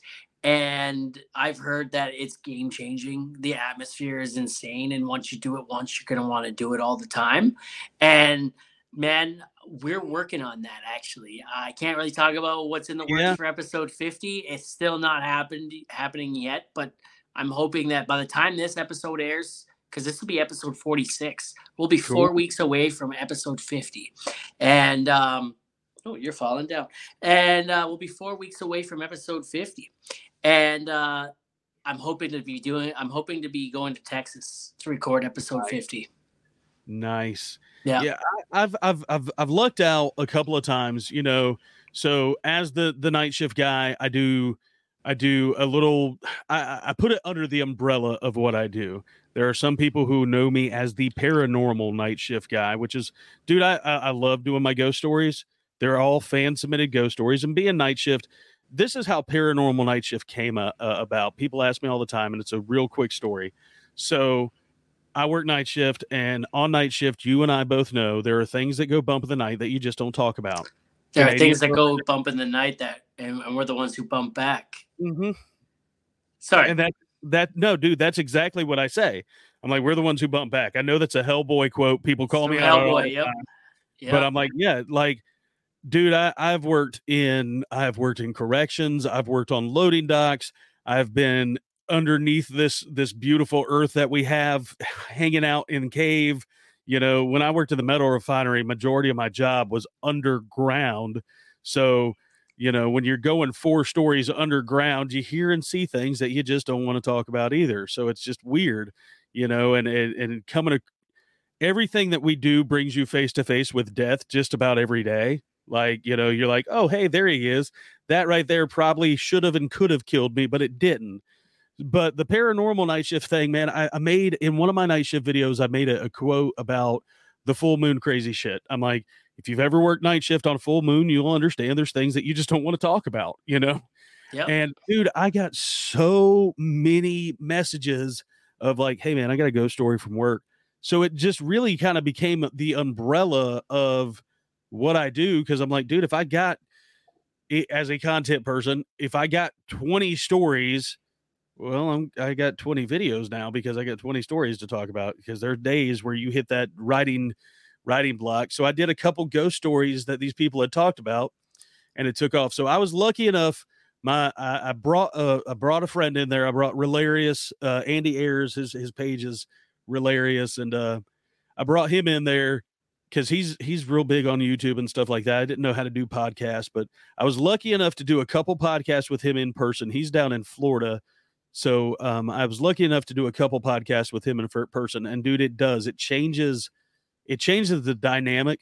Being on video is great, but being there and having a couple drinks and just like shooting the shit with somebody, it really does become more of the guy talk conversation and stuff like that. It's the gloves come off when you do them in person, man, and they're really fun. So that's what I'm hoping to be able to do more of in this coming year is I love doing like what we're doing right now, man. Just grabbing other content creators, grabbing blue collar guys. I really want to grab some other comedians that I know do not get the exposure.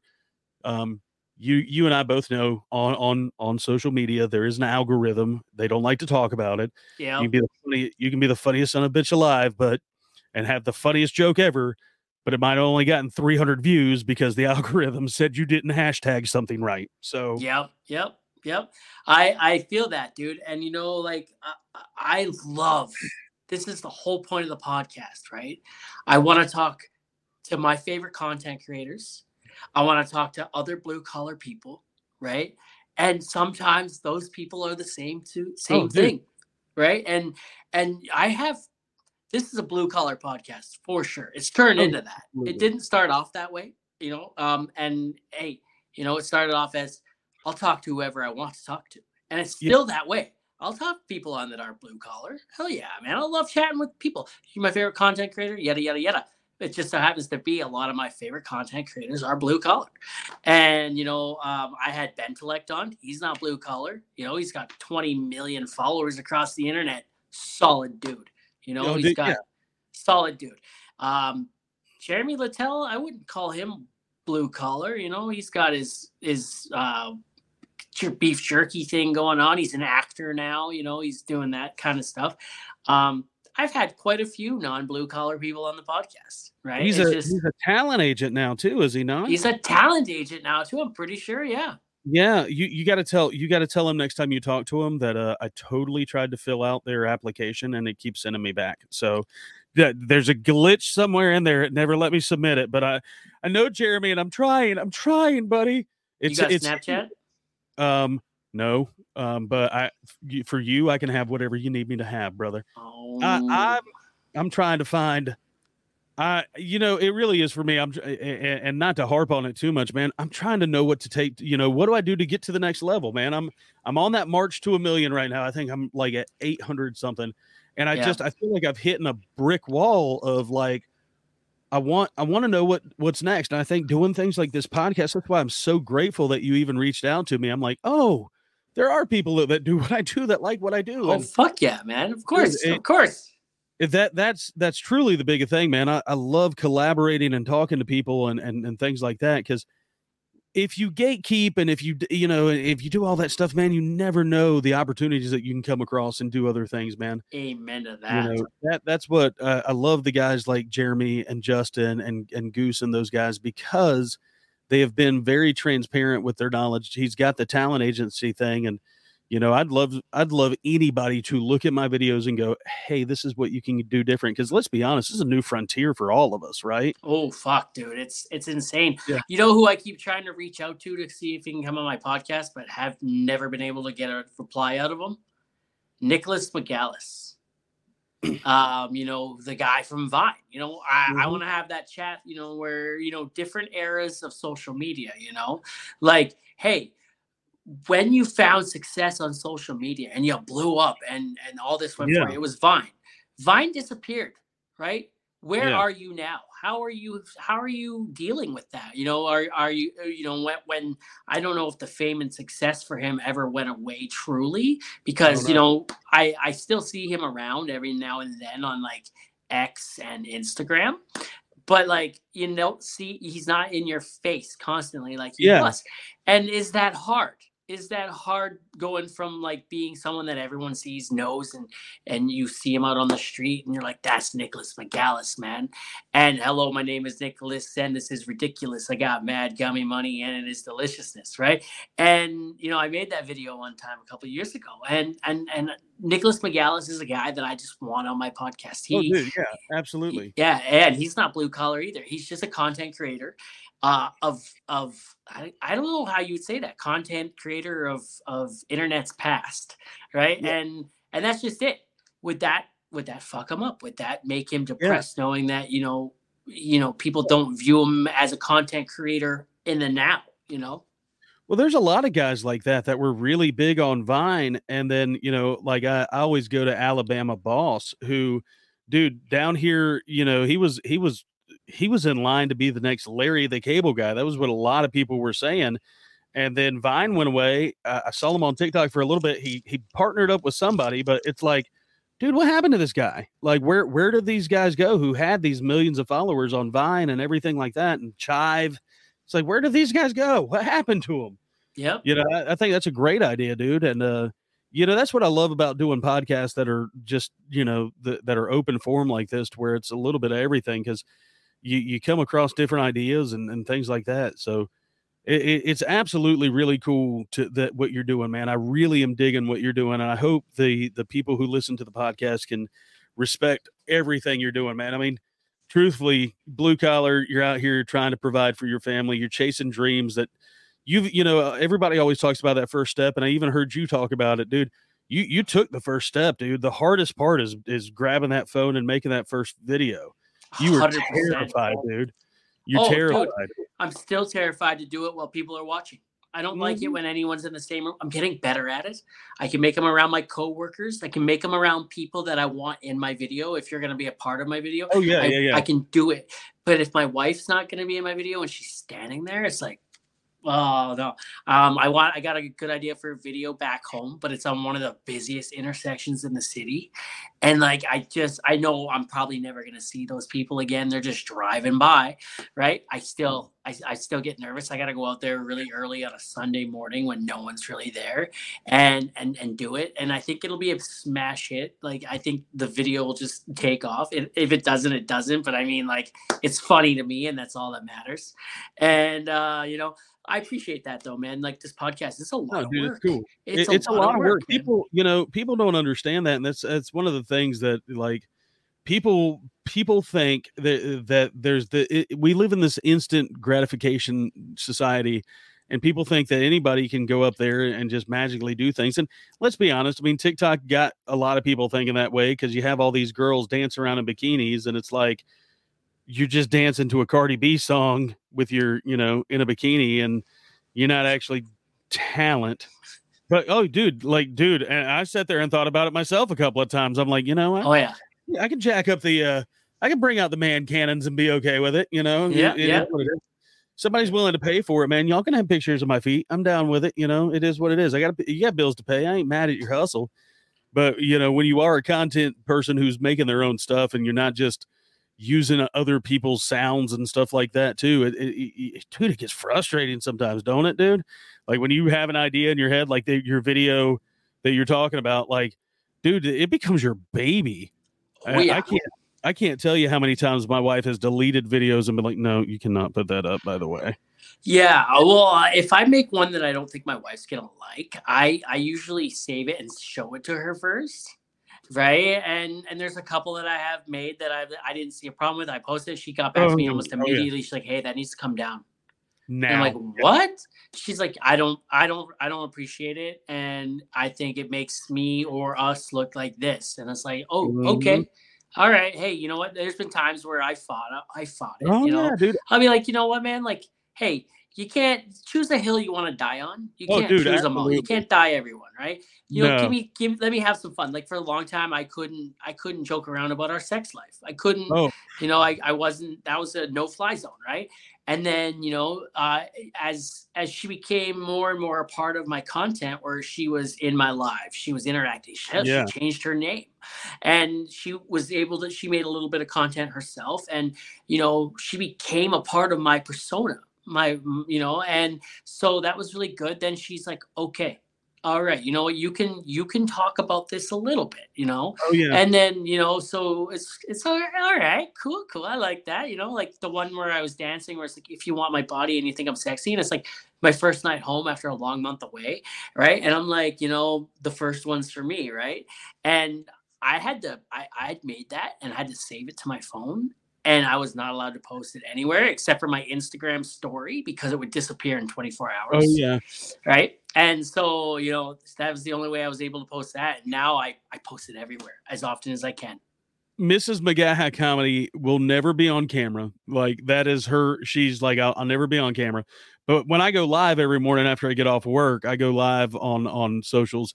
And dude, everybody loves. She used to not even want to be around, but everybody wants to talk to her far more than they do me. She'll chime in and talk to the fans, and she runs the design shop for the stickers and the t-shirts and everything too. So she is always there doing something. But yeah, she's the same way. And when I was doing stand up, dude, when I was doing stand up and I was doing my own shows, that was her thing. She's like, I love you, but there are so many topics that you talk about on stage that like I'm the lady in the pink shirt in the front row. You know that, right? Like you're going home with me at the end of the night. So like, dude, I had a joke that I had written that like was a real life story, and she's like, no, never again. And then one of my staple jokes for a while was this joke about I call it the pussy or pizza, the pussy or pizza joke.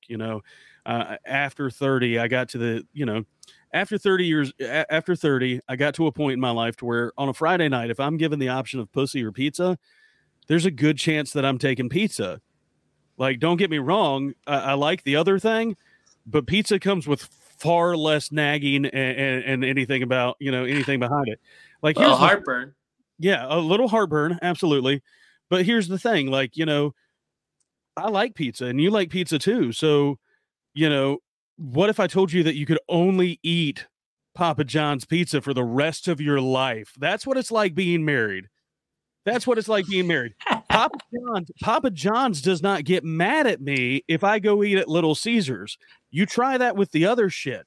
You go eat at Little Caesars, yeah, with the other shit, you're never eating Papa John's ever again. You're still paying Papa John's, but you are never eating Papa John's.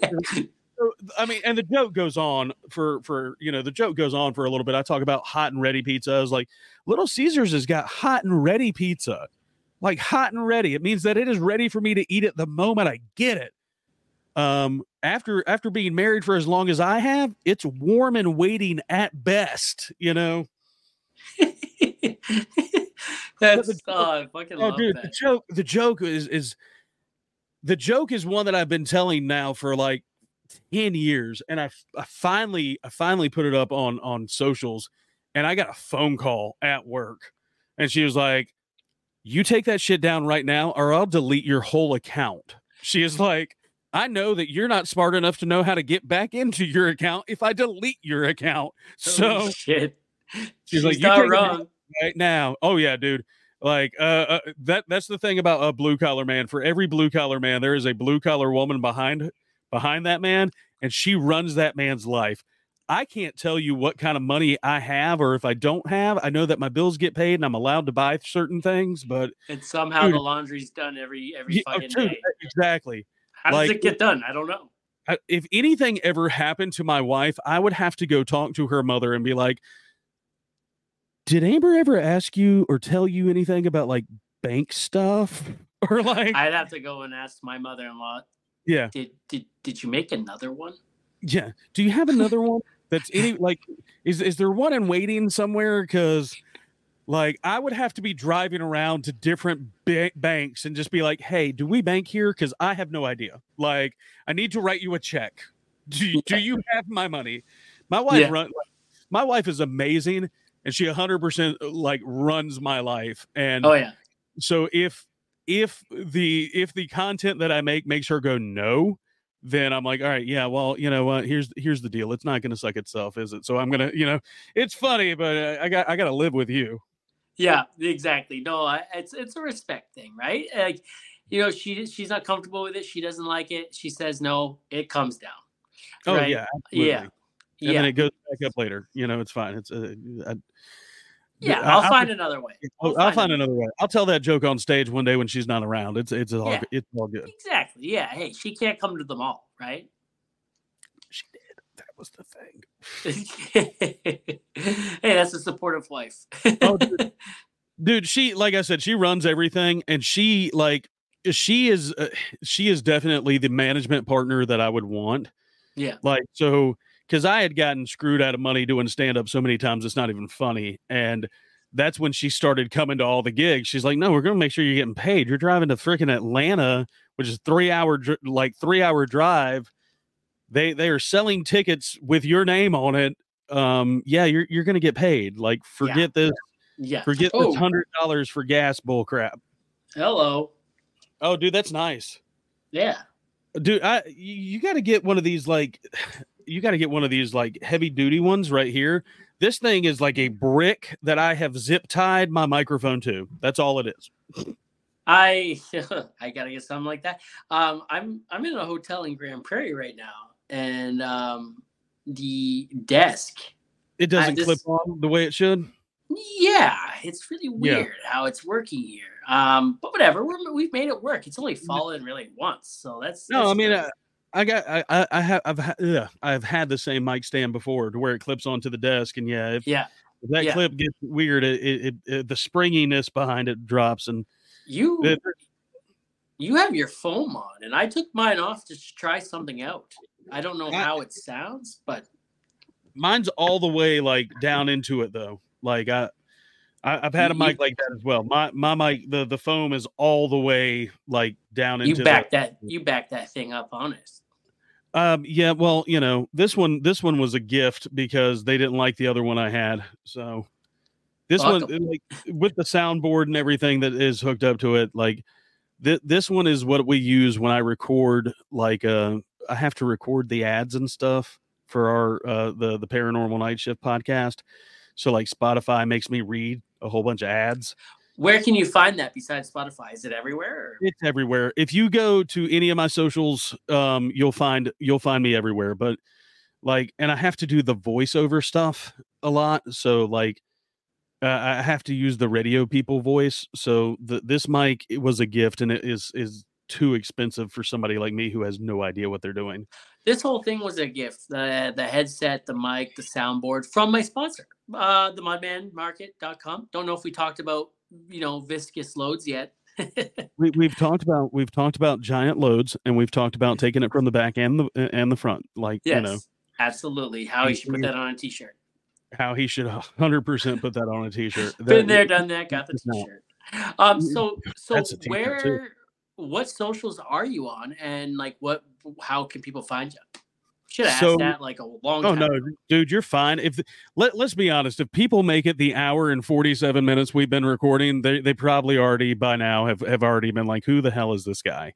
Yeah. But I am on all of the socials. TikTok is the best one to find me on. That's where my largest platform is going to be. And it's just Graeson Mcgaha Comedy. Like that. Yep. Graeson Mcgaha Comedy is the best one. And if you Google this crazy last name, because, it's the best part about having a crazy last name. There's only a couple of us around. So, yep. Graeson Mcgaha Comedy. And, that's where you'll find me. I'm on Facebook, I'm on Instagram, but like for me, I've had a YouTube. I've got some subscribers on the YouTube. But I'm trying to do more exclusive content on it. So it's there. If you go to it, you'll see the fact that it hadn't been messed with for like 3 months. And then you'll see the fact that like the last 3 weeks, it's been just more and more stuff. The paranormal stuff is always going to be at Paranormal Night Shift, and you can find all of it on my link tree. If you follow me somewhere, you'll find me everywhere. We'll put it that way. Oh, same here. I have like almost 800 subscribers on YouTube, and I post the podcast over on my YouTube channel just because when I do hit 1,000 and I am able to monetize at some point, the podcast is going to be the main, ad revenue thing, right? Because No, like, dude, yeah, podcast yeah, revenue is amazing. Like I do not have my own podcast. Everything I do is with Andy right now.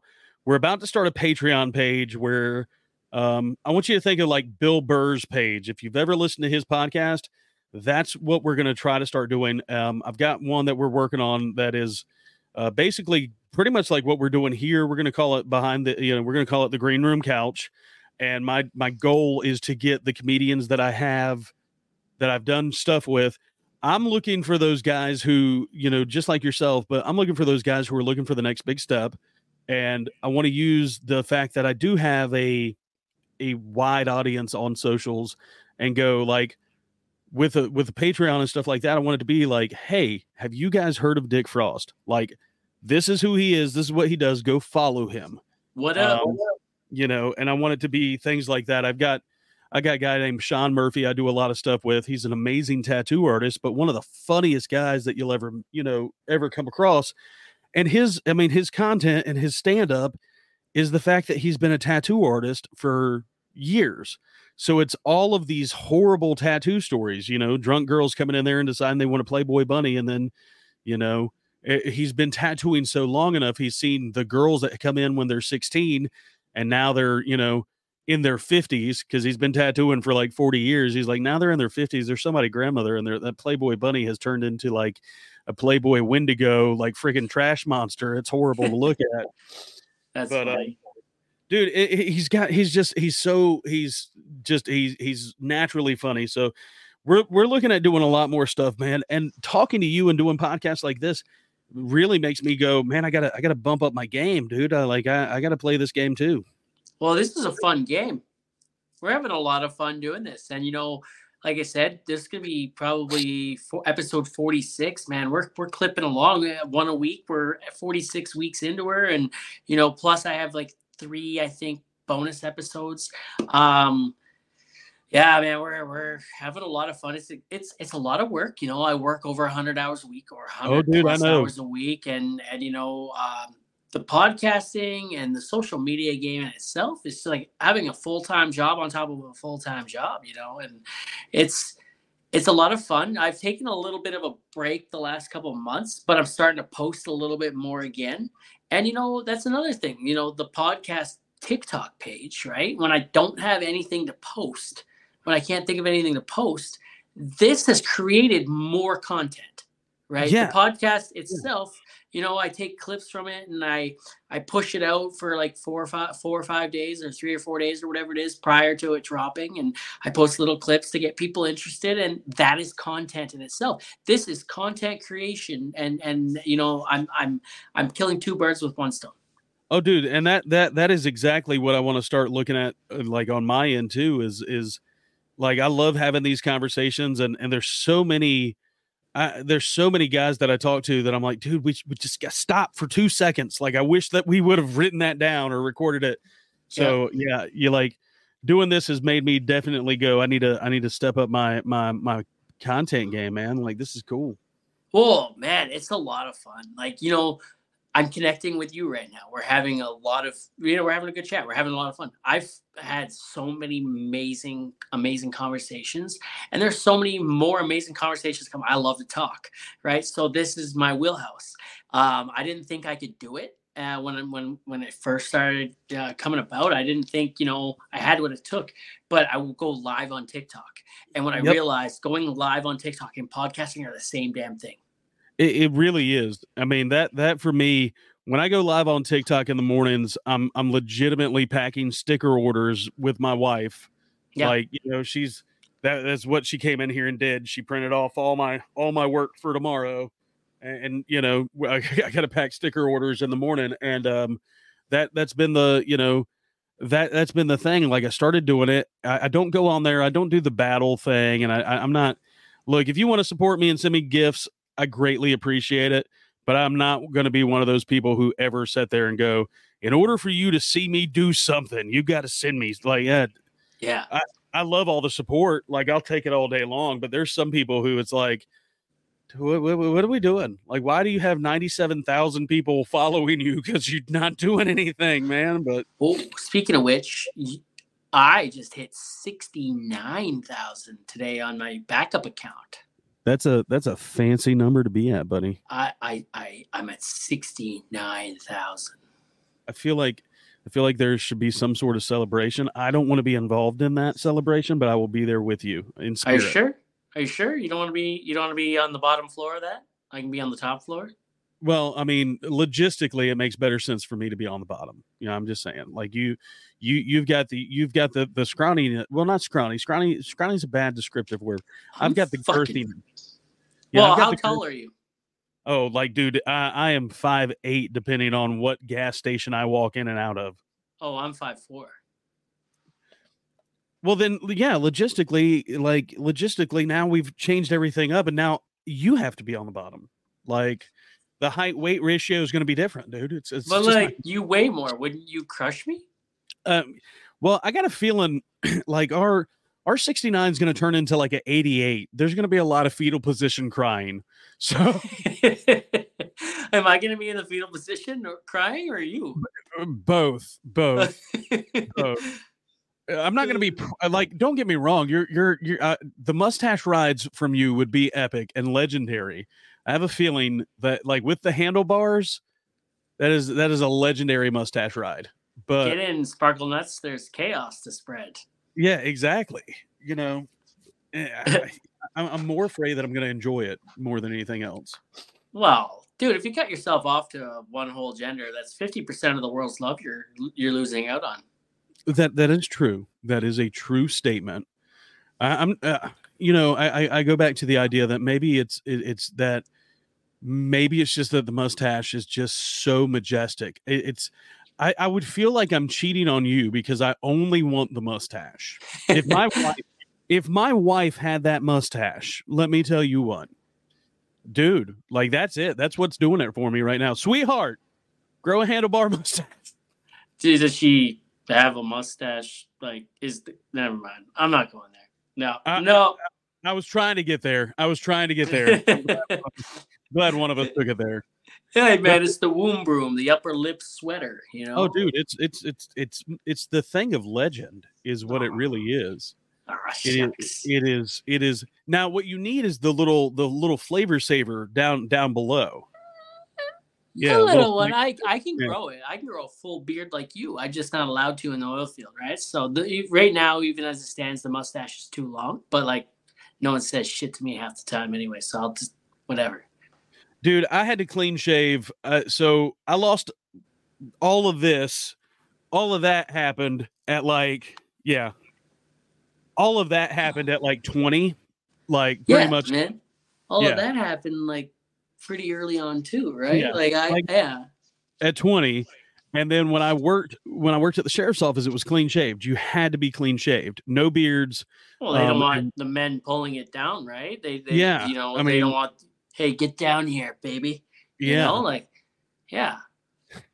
know, so had to be clean shaved. The moment I got into blue collar world, I was like, I'm growing a beard, and then have never looked back. Dude, I had to shave every day, and I was in the parade guard, so like I had to shave every day plus after work because I had to be clean shaved for any parade guard stuff. So like, I think I've done, between the head and the face, I think I've done enough shaving to where I'm just like, I deserve masculine bushy beard. You know what? One day I was sitting there like this, right? Dude, like that is nice. Just the way my shirt was sitting, right? And like you could see the hair, and my mom was sitting like across from me, and out of nowhere she's just like, I kind of find chest hair attractive. And I'm just like, thanks, Ma. Like, hey, Ma, you want to go in the back or what? Like, is this some, no one's been deeper inside you than I have, right? So, it's true. It's true. But everything, my hands, my fingers, you want to go there, it's been inside, right? It really has. Half of me grew or walked around with her for fucking almost 30 years before I was actually on the outside. So, dude, that's impressive. It is. Absolutely, it's an impressive statement. I don't want to keep you too much longer there, bud. Oh, dude, you're good, man. My, I got these kids. I gotta wake up in like 6 hours and take this kid to school. It is they can no longer call it Halloween, so it is Book Character Day. why can't they call it Halloween? What the hell's going on there? It's it's an American thing. Everybody's offended about everything nowadays, so you're not allowed to call it Halloween anymore. Oh my god. Oh my god. That's a topic for another day. They call it Book Character Day because there are some people who don't celebrate Halloween. We can't call it a fall festival. So it is Book Character Day.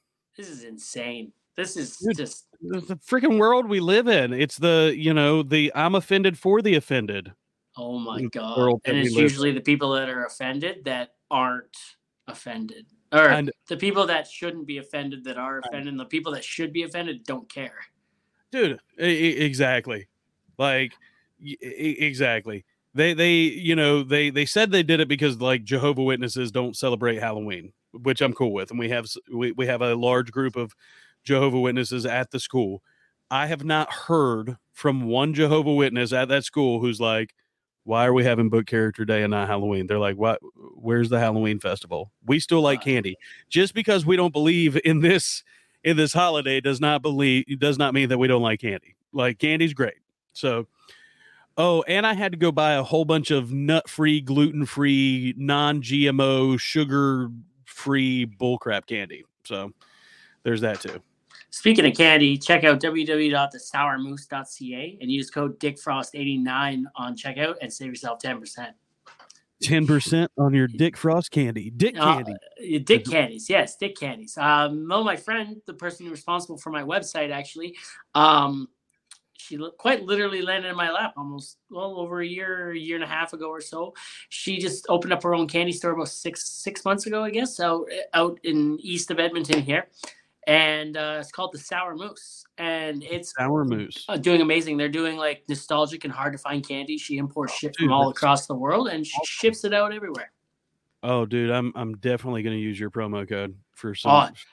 www.sourmoose.ca, bro. I'm telling you, do it. And then you got to make a video. Got to make a video of you opening the candy and eating it, because like she loves that shit.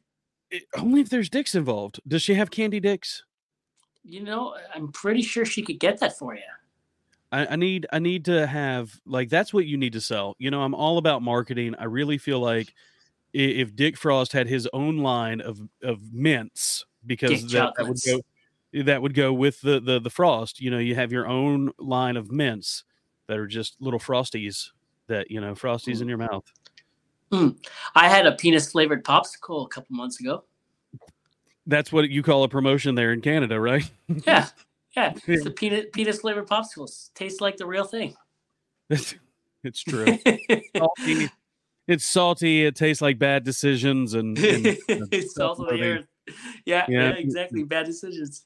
Hey, so we're having you back on the podcast, man. You got to come back, and we're gonna have more conversations, and you never know. But I'd like to wrap the podcast up by asking one last question, and take your time answering it. A lot of people, it stumps a lot of people, dude. I don't know. Have you listened to the podcast yet? I've got episodes on it. I've not made it all the way to the end though, but let's, if this is a fucking trivia question, like let's see what it is. Let's go. I ask this at the end of every podcast. So Mount Rushmore has 4 of the most influential people in North American history on it. Yeah. Now, if you could have your own Mount Rushmore with 4 people that inspire you or you look up to, who would they be and why? Okay, so you know what? I've actually done a Mount Rushmore of comedy several times. So in my mind, I think my Mount Rushmore is going to get a little weird, but not more. Okay. Yeah, okay. Robin Williams, hands down. Robin Williams would be on Mount Rushmore of comedy. I think for a lot of people, Robin opened the door that being weird is okay. Being different is okay. Being, Robin had a manic funniness, and then coming to find out more about his brain and everything that happened before he took his life, which is tragic. Just, I think that there's a lot of us that have that little bit of Robin Williams in their head where you can't control everything that's going on in your brain, and the words won't come out fast enough. And I think, watching him, especially in my generation, like, with the movies and stuff that he came out with, and the comedy he came out with, it is that manic joy. So I would definitely have to put Robin Williams on there, because I think he's one of those comedians too that you don't find people who have bad things to say about him. That's And true. those who do have bad things to say about him, like the comedians that accuse him of taking jokes and things like that, like Robin, that's just the way his brain worked, was that, like, if he heard something that he thought was funny, he wanted to make it funnier. So I got to go with Robin Williams on that one. He's like, I want him to be in the figurehead of my Mount Rushmore. You want him to be like George Washington. Yeah. Yeah. Or Abraham Lincoln. Yeah, definitely not the Teddy Roosevelt part where it's like, oh, that's who that is. Yeah. Hold up. You don't like Teddy Roosevelt? No. Teddy Roosevelt actually would probably still be somewhere on my Mount Rushmore, but I'm saying his direction in the Mount Rushmore, you kind of have to, like, you're trying to figure out who the other guy next to him is. You need to listen to, I can't remember what number episode it is, but it's titled Teddy. And it's titled Teddy for a reason, about Teddy Roosevelt, where Chase Barber actually has Teddy Roosevelt on his Mount Rushmore. And he went into like a fucking 15-minute long spiel about Teddy Roosevelt. We learned a lot about Teddy Roosevelt that episode. Dude, Teddy Roosevelt's, like, truthfully, he's a guy that I could honestly put on my Mount Rushmore just because of all the cool stuff he's done. And just how much of a badass he was. Yeah, not done, but how much of a badass he really was. And Teddy Roosevelt's got a Bigfoot story, which, as a Bigfoot enthusiast, Teddy Roosevelt's got a Bigfoot story. So that's pretty cool. My second person that I will put up on my Mount Rushmore Hall of Fame, or whatever we're going to call it, is dude, I got to be honest, and you're going to laugh at this choice. I got to go with Morgan Freeman. Fuck yeah. I got to go Morgan Freeman, because just in general, Morgan Freeman's one of those people that you never get mad at. I feel like putting Morgan Freeman next to Robin Williams is going to make a lot of people think, but Morgan Freeman makes me feel good about myself, and he's got an amazing voice. Hell yeah, he does. I can go on about how awesome Morgan Freeman is, but Morgan Freeman's going on mine, and you're gonna laugh at my next one. Freaking Mr. Rogers. Fred Rogers is going on my Mount Rushmore. Isn't he Canadian? I don't know if Fred Rogers is Canadian or not. Or is that Mr. Tressup? That could have been Mr. Tressup. I don't know. Did you guys have Mr. Rogers? Like, of course we had Mr. Rogers. Look, dude, it was public access. So hold on, bro. Did you have Pokemon? We had Pokemon. We had Pokemon. Fucking Mr. Rogers. Dude, look, I'm telling you, public education system. I learned nothing about Canada other than from South Park. Like, what I know about Canada comes from South Park. You want to blame Canada for everything.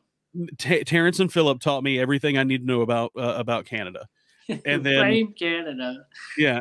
And then my wife is actually she's Alaskan Native, so she's very much so involved with, like,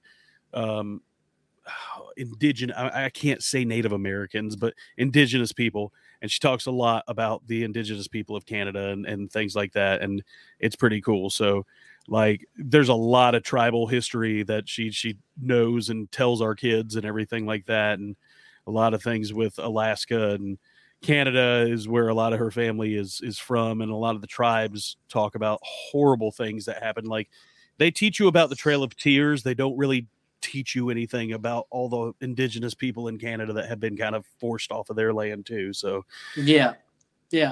There's, for the most part, they never really talked about residential schools. They never really dove into it in the public school system. Oh, no, dude. Right? And now over the last couple of years, we've really started learning things firsthand about what really went down there, and how as early as 1992 or 3, they shut down the last residential school, right? And how like just fucking disgusting it was, Oh, you know, yeah. and it's a fucking stain on our society is what it is.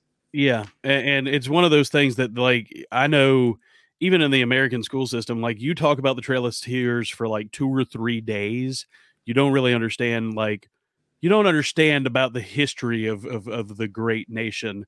So, yeah, that's why I asked about Mr. Rogers. I'm like, Mr. Rogers taught me more about life growing up than anybody else did. Like, so that's why I asked if you guys had Mr. Rogers up there. I didn't Hell know. yeah. I don't know what Canada does. I just know you guys are up that way somewhere. We're fucking cold more than Yeah, half the year. more than half We of the year. we gotta we pump out some of the best TikTokers on the damn Oh, app. abso-freaking-lutely. Yep. Abso-freaking-lutely. Call me Chris, Selena Spooky Boo. Shit. Who else? Oh, the What No Way guy. Yeah. Well, and Dick Frost. Dick Frost in general Dick Frost in general, baby. What's up? yeah, That's like me. Dick, and speaking of my number 4 spot, I gotta go with Dick Frost for my number 4 Mount Rushmore spot. Shit. I'm about as hard as Mount Rushmore right now, too. Now, shit, dude, you should be because you're gonna be in between Mr. Rogers and Morgan Freeman, and if that doesn't make you hard, oh, buddy, I don't know. Can we put Morgan Freeman in the middle and have a Morgan Freeman sandwich? That is fantastic idea. I agree with it. Absolutely. Yeah, I'll put you on my Mount Rushmore of freaking awesome people, dude. Like, I appreciate that, man. Shit. Truthfully, I put you on there because I think you represent all right, so truthfully, it can be your face, but if I'm really going to get deep and like actually try to be a sentimental person, I got to go with like hardworking people like yourself deserve to be on Mount Rushmore. See, the other ones are celebrities that everybody knows. The real heroes of both these great nations are the guys that are out there doing it every fucking day that don't get a pat on the back, that go, they're sacrificing their body, their mental health, everything to just survive. Those are the guys that need to be on the Mount Rushmore of anything. Those are the guys who need to be celebrated in this nation more than anybody else. The hardworking individuals, moms and dads. I say guys, so let me go ahead and be nice. The hardworking moms and dads that are out there fucking doing whatever it takes to make sure that their kids are taken care of, their families are taken care of. They're being a mom, being a dad is one of the toughest jobs ever because you're raising the next generation. You are raising little people. And you and I both know people who are absolute assholes. So somebody's done a horrible job. So, that for me is, if you're going to put somebody on a Mount Rushmore, it needs to be just a picture of friggin' a hammer and a nail and the people who are out there just busting their ass every day. Oh man, there's a country that put the hammer and the sickle and a flag already, man. not that country, but like just in general, just hardworking fucking people are the ones that deserve more credit than they're getting. There's a video floating around. I wish I knew the guy's name, but there's a video floating around about talking about the girl, the look at me girls on the internet, and then talking about the guys that are out there waking up at 4:00 in the fucking morning every day, pouring a fucking pot of coffee, going out, and they're working, and they're leaving the house when it's dark. They're getting back to the house when it's dark. They're they're working out there. They're That's out there just winter in Canada, baby. I know. Dude, that's night shift in general. Like this time of the year, I have no idea what the sun looks like. That like this pale pasty complexion is 100% just in general. But those are the people that deserve more credit than they get, man. Night shift and just hardworking fucking people, dude. They do not get the pat on the back. Nobody's saying thank you. As a dad, I don't know if you've ever, gotten the fucking, I love the hug. My favorite time is the hug in the morning. Yeah. Like, hey dad, good to see you. Love you. But, I had a conversation, and this one will get deep. I had a conversation with my oldest about Santa Claus, who, and things like that. And when he realized that that Santa Claus wasn't, wasn't real. And he realized that, dude, like dad pulled these extra hours to make sure I had the things. And I'm giving some jolly fat man the credit for what my dad did. Dude, Yep. that's a fucking god waterwork kind of, I love you too, son. Like those are the moments that we live for, dude. And it's those little heroes, man. It's the little stuff that doesn't ever get, you don't get a thank you, man, because it's your fucking job. Absolutely. I hear, Absolutely. I hear a lot of dads and I hear a lot of people bitch about, not getting the fucking credit, dude. It's your fucking job, dude. And so if I'm going to give you credit for it, you go on the fucking Mount Rushmore next to all these people and understand that, like, those are the people who have built these nations. These are people who can keep making this fucking nation amazing. Those are the people that are out here just surviving, and those are the people that deserve to be on some fucking recognition Mount Rushmore pat on the back, dude. Like 100%. People like Dick Frost over here. Oh shit! Minus the Dick Frost part, man. That was probably one of the best answers we've had for Mount Rushmore. That was sick, man. Good for you. No, man. My wife and I were raising our kids a little differently that way. They only get one present from Santa each, right? Because they're gonna go to school and they'll be like, "Hey, look at all these fucking gifts Santa brought me," and we live in a bit of a rougher neighborhood where it not a lot of kids can afford shit, and even if we didn't live in that neighborhood, we started long before we lived there, and so they get one gift from Santa. That way, Santa only brought them one instead of like 20, and this kid only got one, right? Mom and dad bought the rest. Santa Yep. brought you one, right? Santa brings one gift to you, and that's it, right? So, and like you said, man, I hope my daughters come up to me and give me that big hug and be like, "Hey, man, thanks for putting in all those extra hours in. Thanks for putting up with bullshit." So exactly.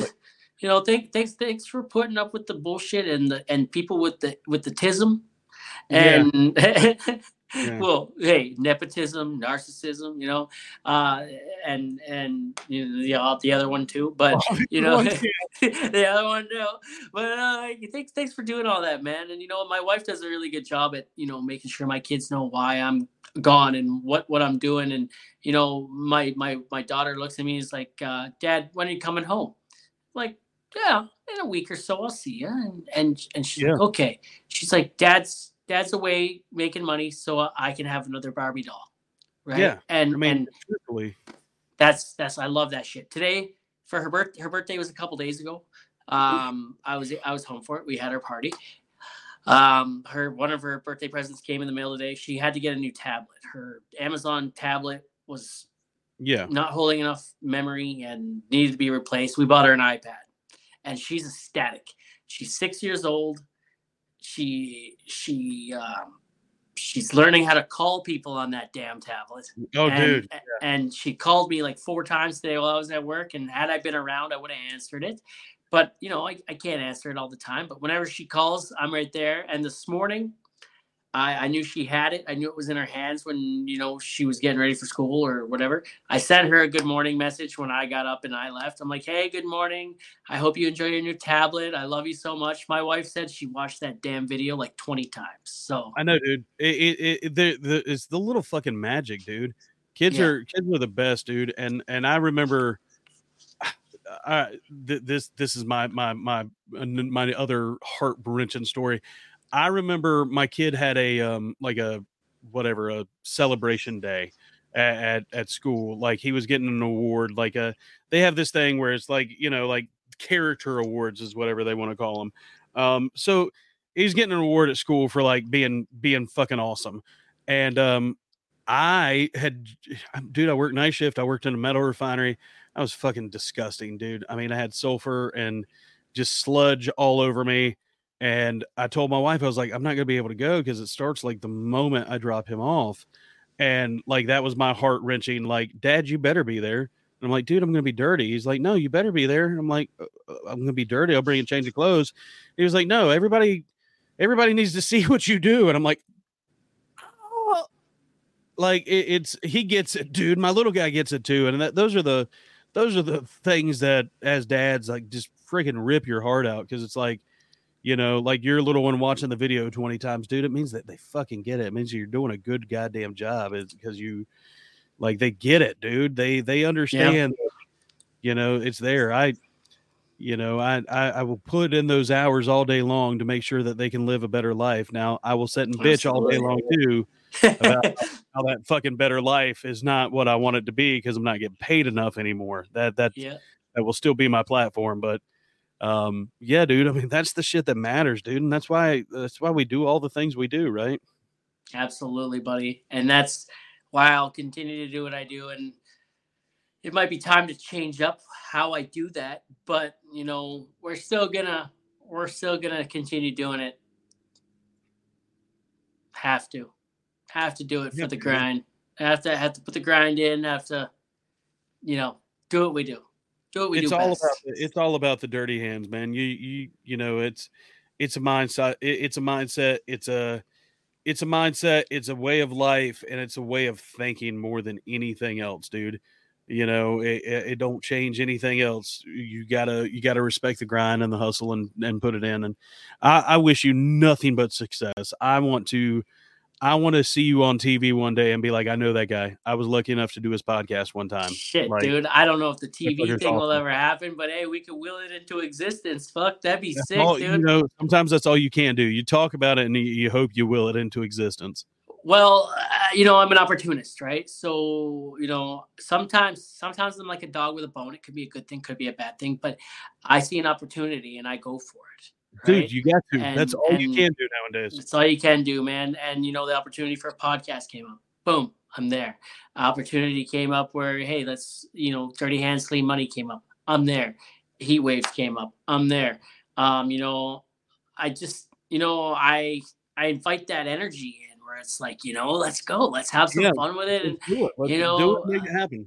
yeah, man, fuck, I It, maybe the TV thing could happen sometime, man. That'd be fucking cool, it could do. It could be, man. It'd be cool.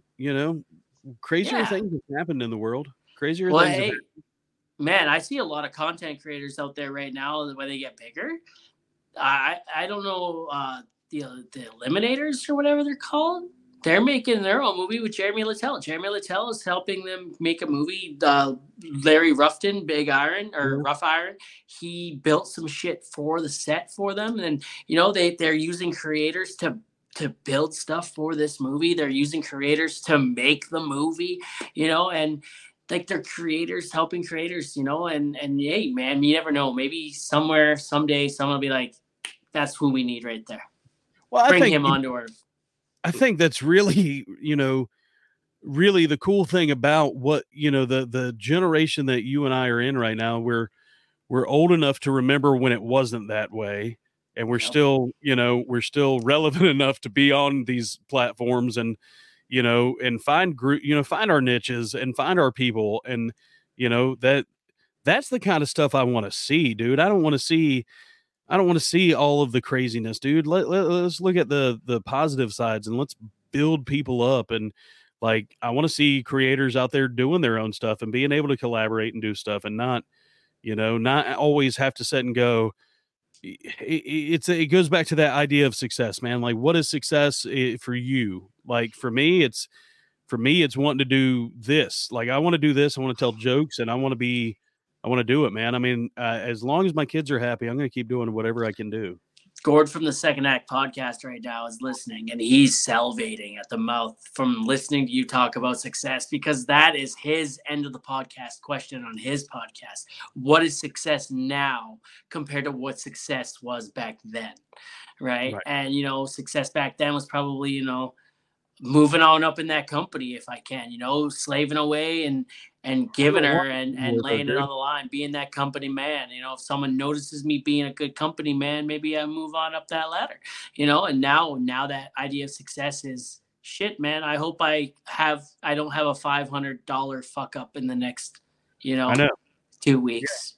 I'm successful if everybody is fed and has clothes on their dude. Like, that makes me successful. Being able to Yep. wake up every day and wake up every day. I don't know if you're a spiritual person. I stopped going to church, but that doesn't mean that I'm not a spiritual person. Waking up every day and taking a deep breath in and go, you know what? Like, fucking here, we got to do the best we can. I don't know when it will end. It could end tomorrow. It could end tonight. You know, I want to make sure that the people who are involved in my life look at me and go, man, he was cool. He was fun to be around, and he loved me and took care of me, and he was good people. Not fuck that guy. Like, yep, I hear that, man. I've been at several funerals that were fuck those guys funerals. I don't want that. I don't want to be that guy. I can't wait till my dad dies, and I can't wait to be at the funeral when everyone's just like, hey, fuck that guy, because I'm going to be one of those guys. Oh, dude, yeah. I'm going to be like, hey, everyone here, you got out what you wanted to say about him. That was nice. Start the fucking parade of dudes that got shit to say that ain't nice. Fuck that dude. Fuck that dude.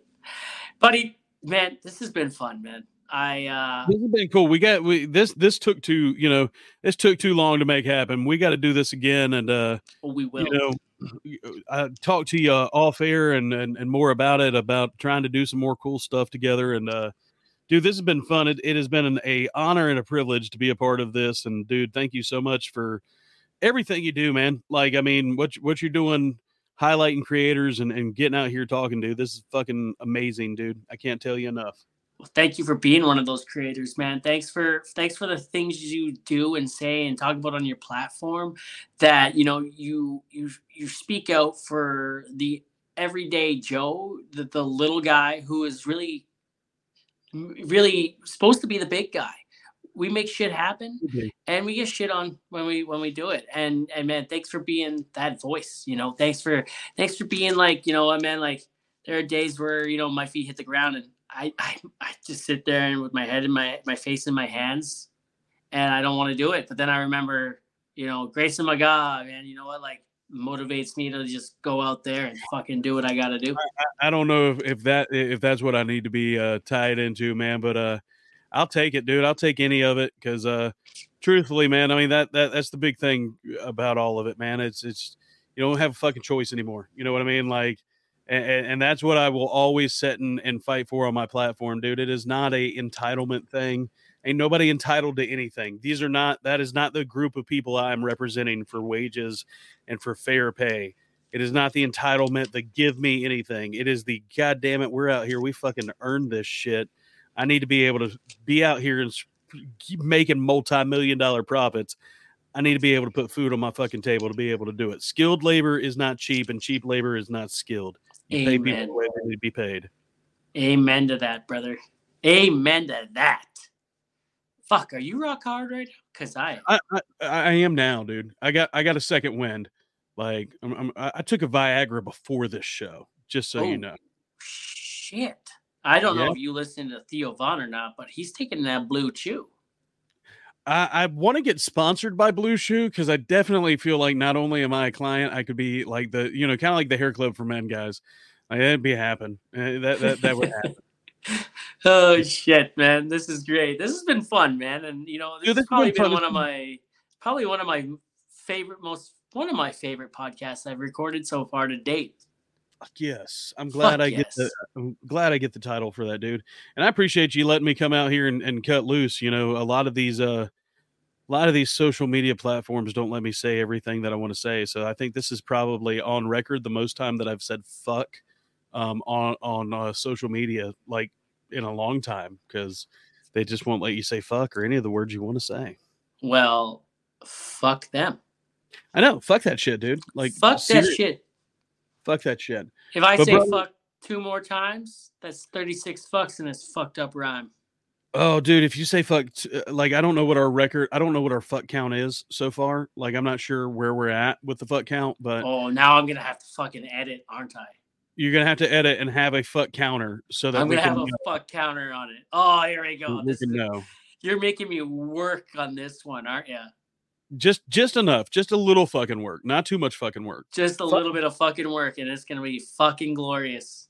Fuck is a wonderful word, man. But I got to be up fucking early to take these fucking kids to fucking school for their fucking not not Halloween fucking party. So And if you're lucky, it's only 11:46 there. You could still get some fucking in with the wife. oh no, it's 12:46 on our end, dude. Oh shit! Hopefully she hasn't put her fucking pants on, her track Oh, pants dude, on. she's fucking gone. Oh Oh yeah, she's well past gone. It well, is so much past her bedtime. She's gonna yell at me when I get in bed, and she's gonna be like, "The fuck." what the fuck? Well, does she have to be conscious or awake? Oh no, dude, nothing, dude. I've been married for 20 some odd years now. Like, Oh, she's mostly asleep oh yeah, 99% of the time, yeah, then, even when her eyes are awake. yeah. Like Is we are well past consensual at this point in time. This is gonna be a fucking good time then. Yeah, just obligational is what we're looking at. Can we edit that part out? Because that's the fucking clip right there that'll go viral. Graeson Mcgaha comedy said he does no longer have consensual sex with his wife. Yeah, that'll be the. Do you want me to edit that part out? No, that'll be the fucking Channel 9 news at the end of the day. I'm gonna use that as a fucking clip on the teaser. Oh, channel. dude, that should be the clip, and that should be like the thumbnail on it. Is just he doesn't fuck his wife. That'll be it right there. That'll be it. It's coming, man. Viral fucking video right there. It's coming, but she's not. Local comedian and other comedian laugh at the fact that they talked about non-consensual. Yeah, dude, that's the worst fucking part is that like the social media game is one of those things, dude. I'm surprised that I've not been canceled for some of the shit that I've said in the first place. Oh yeah, same. Yeah, like some of the things that have come out of my mouth. I really thought the one I did the other day about the draft that's being talked about. I thought that was it. I did that video and put it up, and I was like, "Yep, this is it. This is the hill that I'm going to fucking die on." Right. I didn't see that one. Oh, it was just basically talking about how this generation of people that were getting drafted. Like, I'm like, really? These are the people that were called upon to fight a war? Like the fucking the generation that was eating Tide Pods last fucking week is the people that we're going to set and be like, hey, this is America's finest. Like, fuck that. I'm scared. Can we go ahead and give up? Like, oh shit. There you go. I'm back. You got the fucking Tide Pod army over here. Because I don't think the U.S. Army is ever going to issue out like camouflage hey dudes or Crocs for these guys to be able to do it. I think there are camouflaged Crocs though. Oh, dude, they're on my feet right now, dude. Like, if I'm not in work boots, I'm gonna let you know. If like you talking about sponsorships, if I'm not in work boots, if Justin and Red Wing Boots could come together with the people who make Hey Dudes and Crocs, like that is a game changer. Give me that level. From God. Give me that level of comfort in a work boot, and I won't bitch anymore. Oh shit. Oh, dude. Like I want the bottom feel of a Croc with the metacarpal like freaking steel toe. That's what I need. Hell yeah. I hear that, man. I hear that. Anyways, brother, I gotta go. My wife is probably gonna be chomping at the bit to talk to me before she passes out. She's gonna be like, how come when you're not on social media and you're talking to me on the phone, you let me go at 10 o'clock? She just texted me, you alive? Yeah, exactly. You can let me go at 10 o'clock, but the moment you get on there, you can stay awake till midnight. It's here we go. I've heard that one all day long. Stay out of the doghouse. Don't get on the doghouse on my end, dude. Hey, dude, this was a pleasure. Like, seriously, I know we got to jump off of here. Seriously, this was a pleasure, dude. Thank you so much. Oh, shit. You gotta get a fucking mic stand, brother. I do. I definitely do. This has been a pleasure. And, hey, you know what? Fuck it. I'm going doggy in the doghouse tonight, buddy. Yeah, go have fun with your doggy in the doghouse. Hell yeah.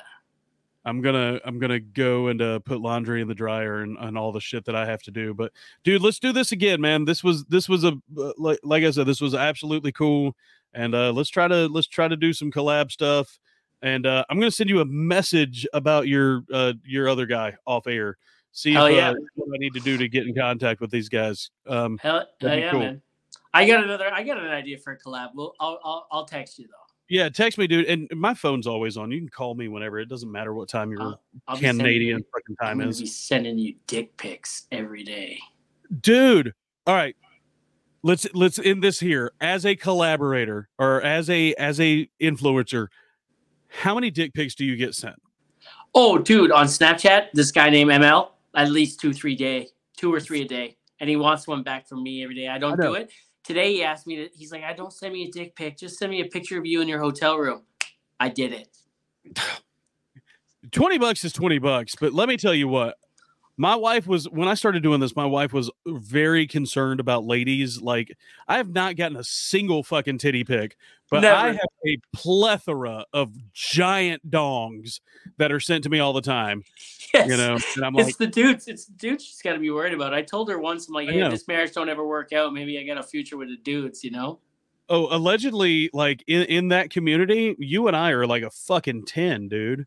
It's like, the mustache and the beard, bro.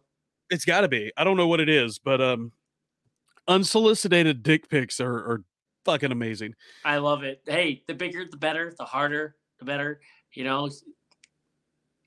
I got a story about it, and I don't want to get you in trouble, but have you ever gotten one and gotten mad about it? I got mad about one time, dude. This dude, no, like straight up. This is the clip for you. I get them sent to me like at least once or twice a day. And I block him and stuff like that. But I had this one guy, he hit me with like, I want to call it the rope-a-dope of dick pics. Because he sent me he sent it with an HR violation. He's like, hey, I got a story about my company. And, I want to know if you've ever come across this. And that was my call to action. I asked for HR stories. And he's like, here's a picture of the email. I click on the picture. And I'm mad about how little this dude's dick is. Like, I know that sounds the fucking, like, I was like, like, I'm used to seeing rock hard dicks sent to me, and you think you're going to convert this? You're telling me to leave my wife and you're going to take care of me, and you hit me with this little stack of penny fucking dick pic? Like, come on, dude. Put some effort into it. It wasn't even good lighting. And then I'm sitting here showing my wife this guy's flaccid dick. And I'm like, what has my life come to? Like, why is this? Like, why is this a whole conversation that you and I as a married couple are having that I am upset that he felt like his tiny little wiener was going to be what converted me? And that's the worst part, dude. I share those pics with my coworkers all the time. I'm like, this guy just sent me, bro. Oh, see, most of the time it's become a game with my coworkers, like the circle game. They're like, man, anybody sent you any boobies or anything? Like, you got a lot of people follow you. And I'll be like, yeah, here, man, let me show you this one because my wife will kill me if I should. And then it's like, wong. No, this is the one that I have saved because I was so unimpressed by the wiener pic. I'm like, if you're really gonna try to send me one, it needs to be a damn fine wiener. Like, I'm gonna send you a picture of the one the guy sent me today. Like, I was actually impressed by the damn thing. Thank you. The lighting wasn't the greatest, but like, see, that's what I'm saying. Like, put some effort into it. Oh, dude, he put a lot. I'd say the lighting was the only effort he didn't put into it. Oh, wow. See, yeah.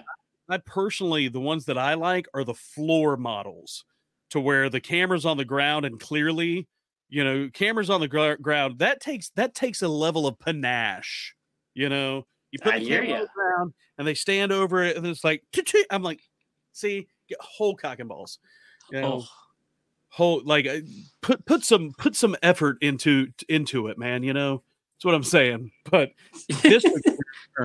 this took a weird turn on dick pics, but it did. Go do your thing. I will holler at you later, man. This has been fun. Thank you so much. All right, brother. Hey, let me go get yelled at. You stay frosty. You stay frosty, my friend. You stay frosty. You stay frosty. Absolutely. If you stay frosty.